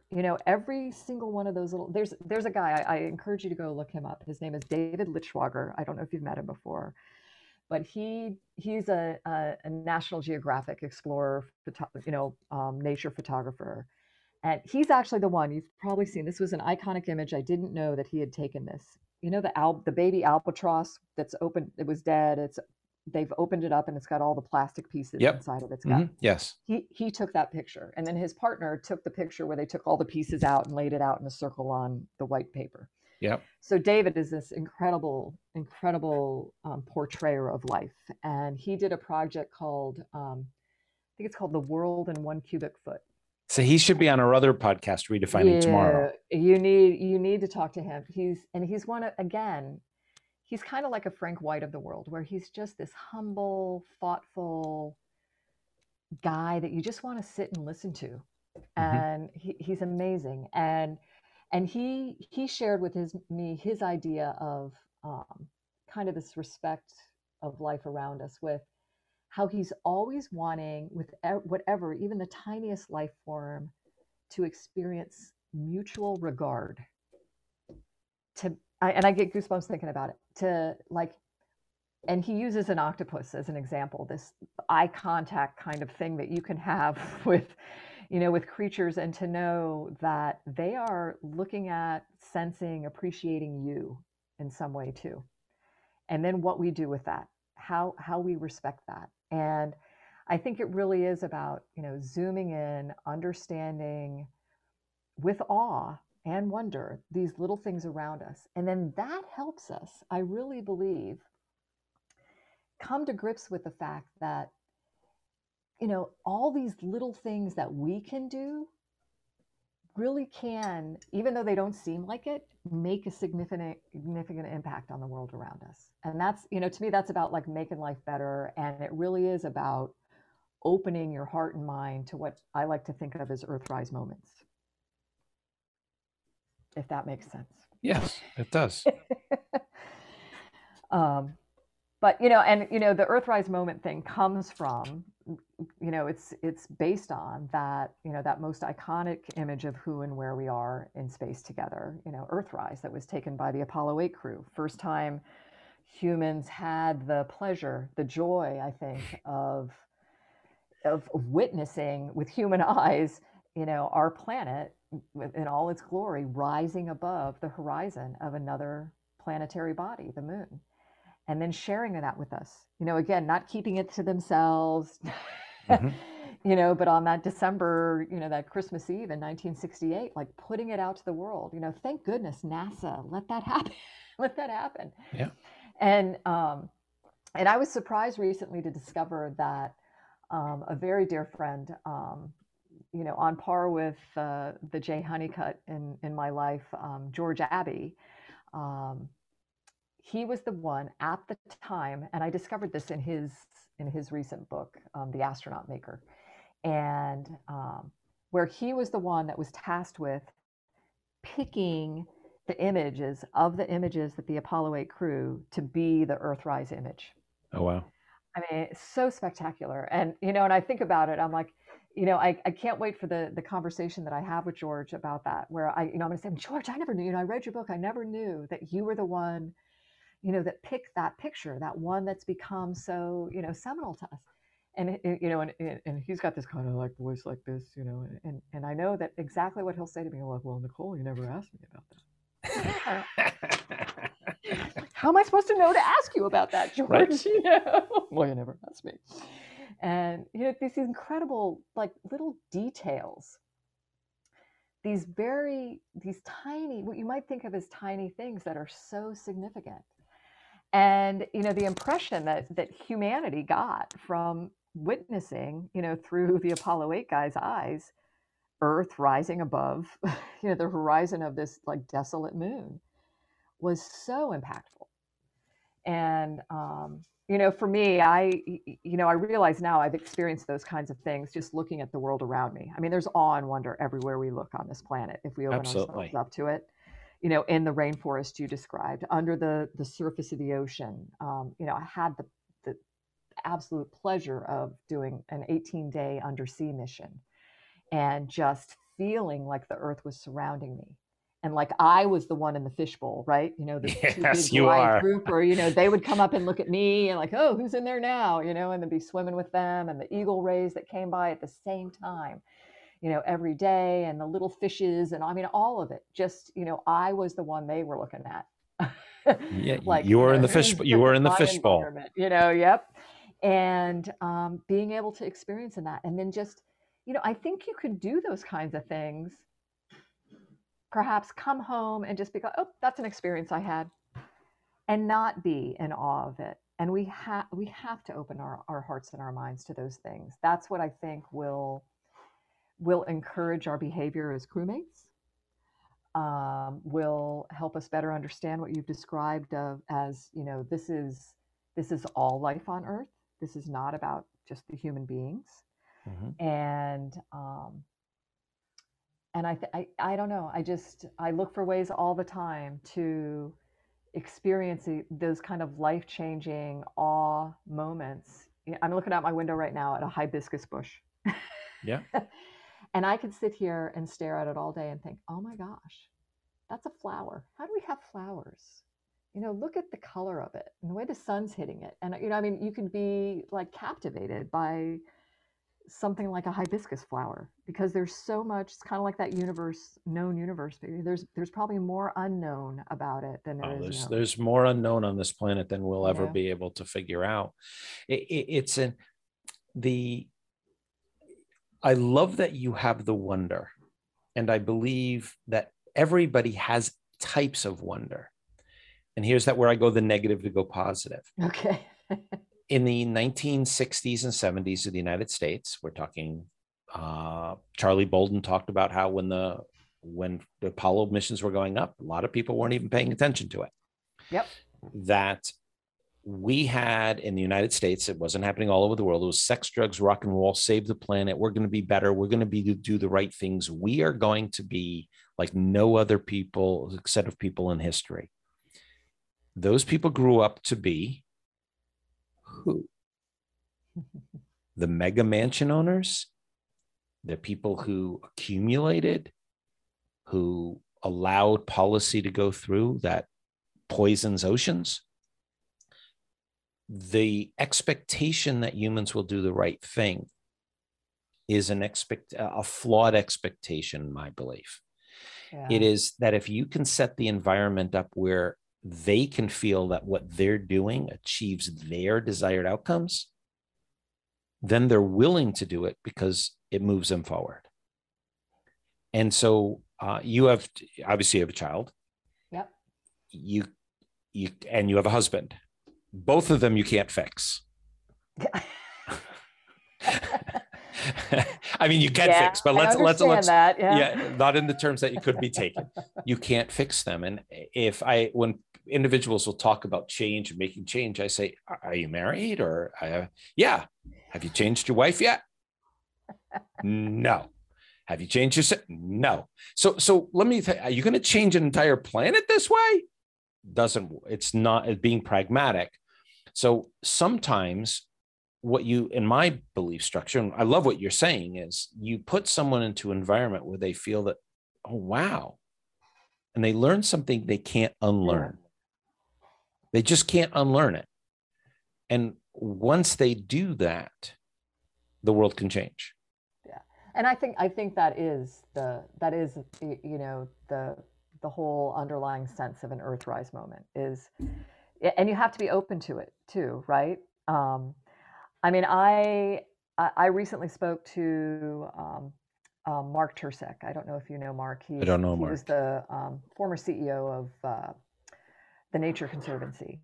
And he, before that, was like a senior executive VP at Goldman Sachs. And his whole life was about, making money for clients through, investments at Goldman Sachs. And this is a guy who did not grow up, and he will tell you, as a nature boy at all. He grew up where down the road from him was the Cuyahoga River that caught fire. Oh, yes. And he's like, I know. Because of all the poisons in it. Oh Yep. my gosh, yeah. And then he goes on to tell me the stories of, how impressed he is with, things like Clean Air Act, Clean Water Act, where the industry associated with that would not have chosen to do the things like create a catalytic converter to clean the air up from our automobiles, but we're essentially forced to, right? And then miraculously, the catalytic converter, reveals itself, and things get better, air improved, water improved. Um, but he talks about discovering, and I think this is like through the Earthrise moment kind of thing, discovering your inner environmentalist. And he will tell you, came very late to that in life. Um, it was the result of trips with his family where they started with his kids, and he will tell you it was really a result of like, oh my gosh, I in whatever I do need to make life better. I need to be the steward, the crewmate, on behalf of my children, the guardian. There's a fundamental challenge we have is the ecosystem that we built around us. No matter what we do right now, unless we really, really, really are willing to change, we can't avoid doing damage. Meaning, I'm going to go eat when I'm done.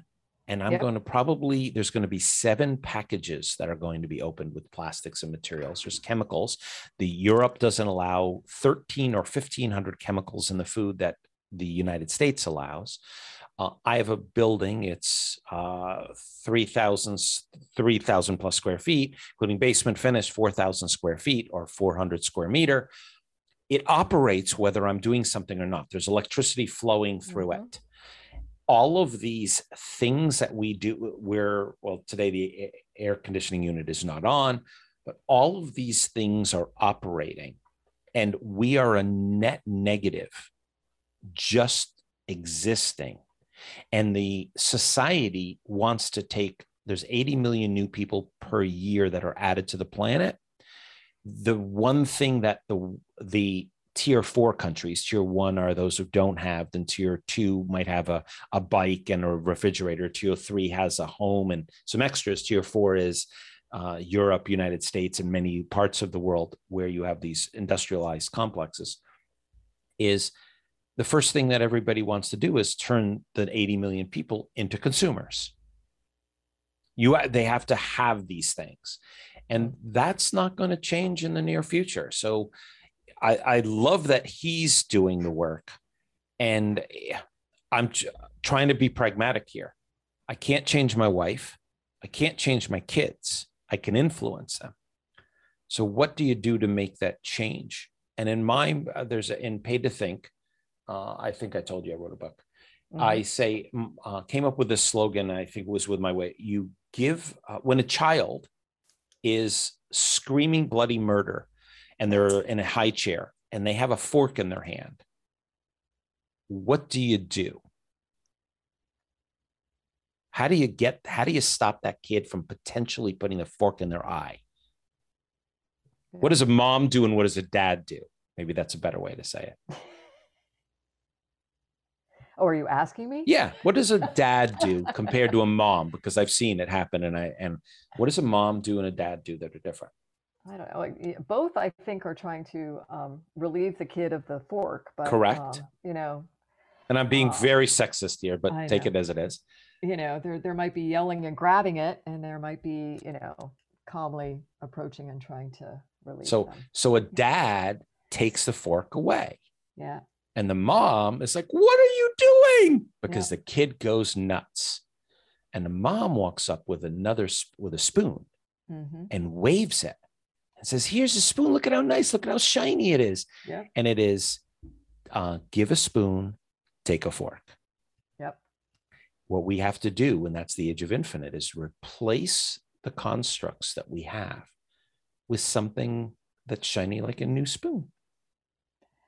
Yeah, I agree. And I think that it starts with, I think there's those of us that recognize that already, and we have perhaps the responsibility to be the ones that demonstrate that Yes. in our own lives. I have seen things within my own home where, like you say, changing somebody else is not necessarily going to happen, but by demonstrating it, there's like a gradual shift in Yes. things. And it comes back to those bugs and the little things and the mutual regard is that they make a difference. Bugs are important. I'm laughing because bugs are important. We need them. Yeah. Yeah. The amount of poo that would be piling up without the bugs is, I don't know if that's a Yeah. Yes. visual you want Poo to is a use there for, technical term. But yeah, I think I don't know. I just, coming back to it, all of this, even in the Earthrise moment, it's, like Frank's overview effect thing. We talked about, the essence of that already is Yeah. that, I think even Frank will tell you, it's not just about the experience. It's about what you do with it. Right. What action do you take? What call to action do you feel because of that experience? And that's not just for astronauts, it's just how do you apply that in our everyday lives? And with people finding their way in the awe and wonder that surrounds them to just really be like, have that unifying kind of life-changing moment in the hibiscus flower or wherever it might be, to be like, holy moly, this might not be comfortable. It's not always comfortable being a crew on a spaceship. Sometimes you just gotta do stuff you don't want to do, to survive. And that's why when you're done, you might go clean the bathroom. Yep. Because Absolutely. those are the things that we have to do to get there. And that's how we thrive. Yeah. And I think, the model of the ISS program, I really feel like it is the perfect one for all of us here on Spaceship Earth. And I would say for Moon Hut as well, it sounds like you've already incorporated a lot of these ideas, this idea of being, crew as stewards and guardians. And, with respect to our own planet,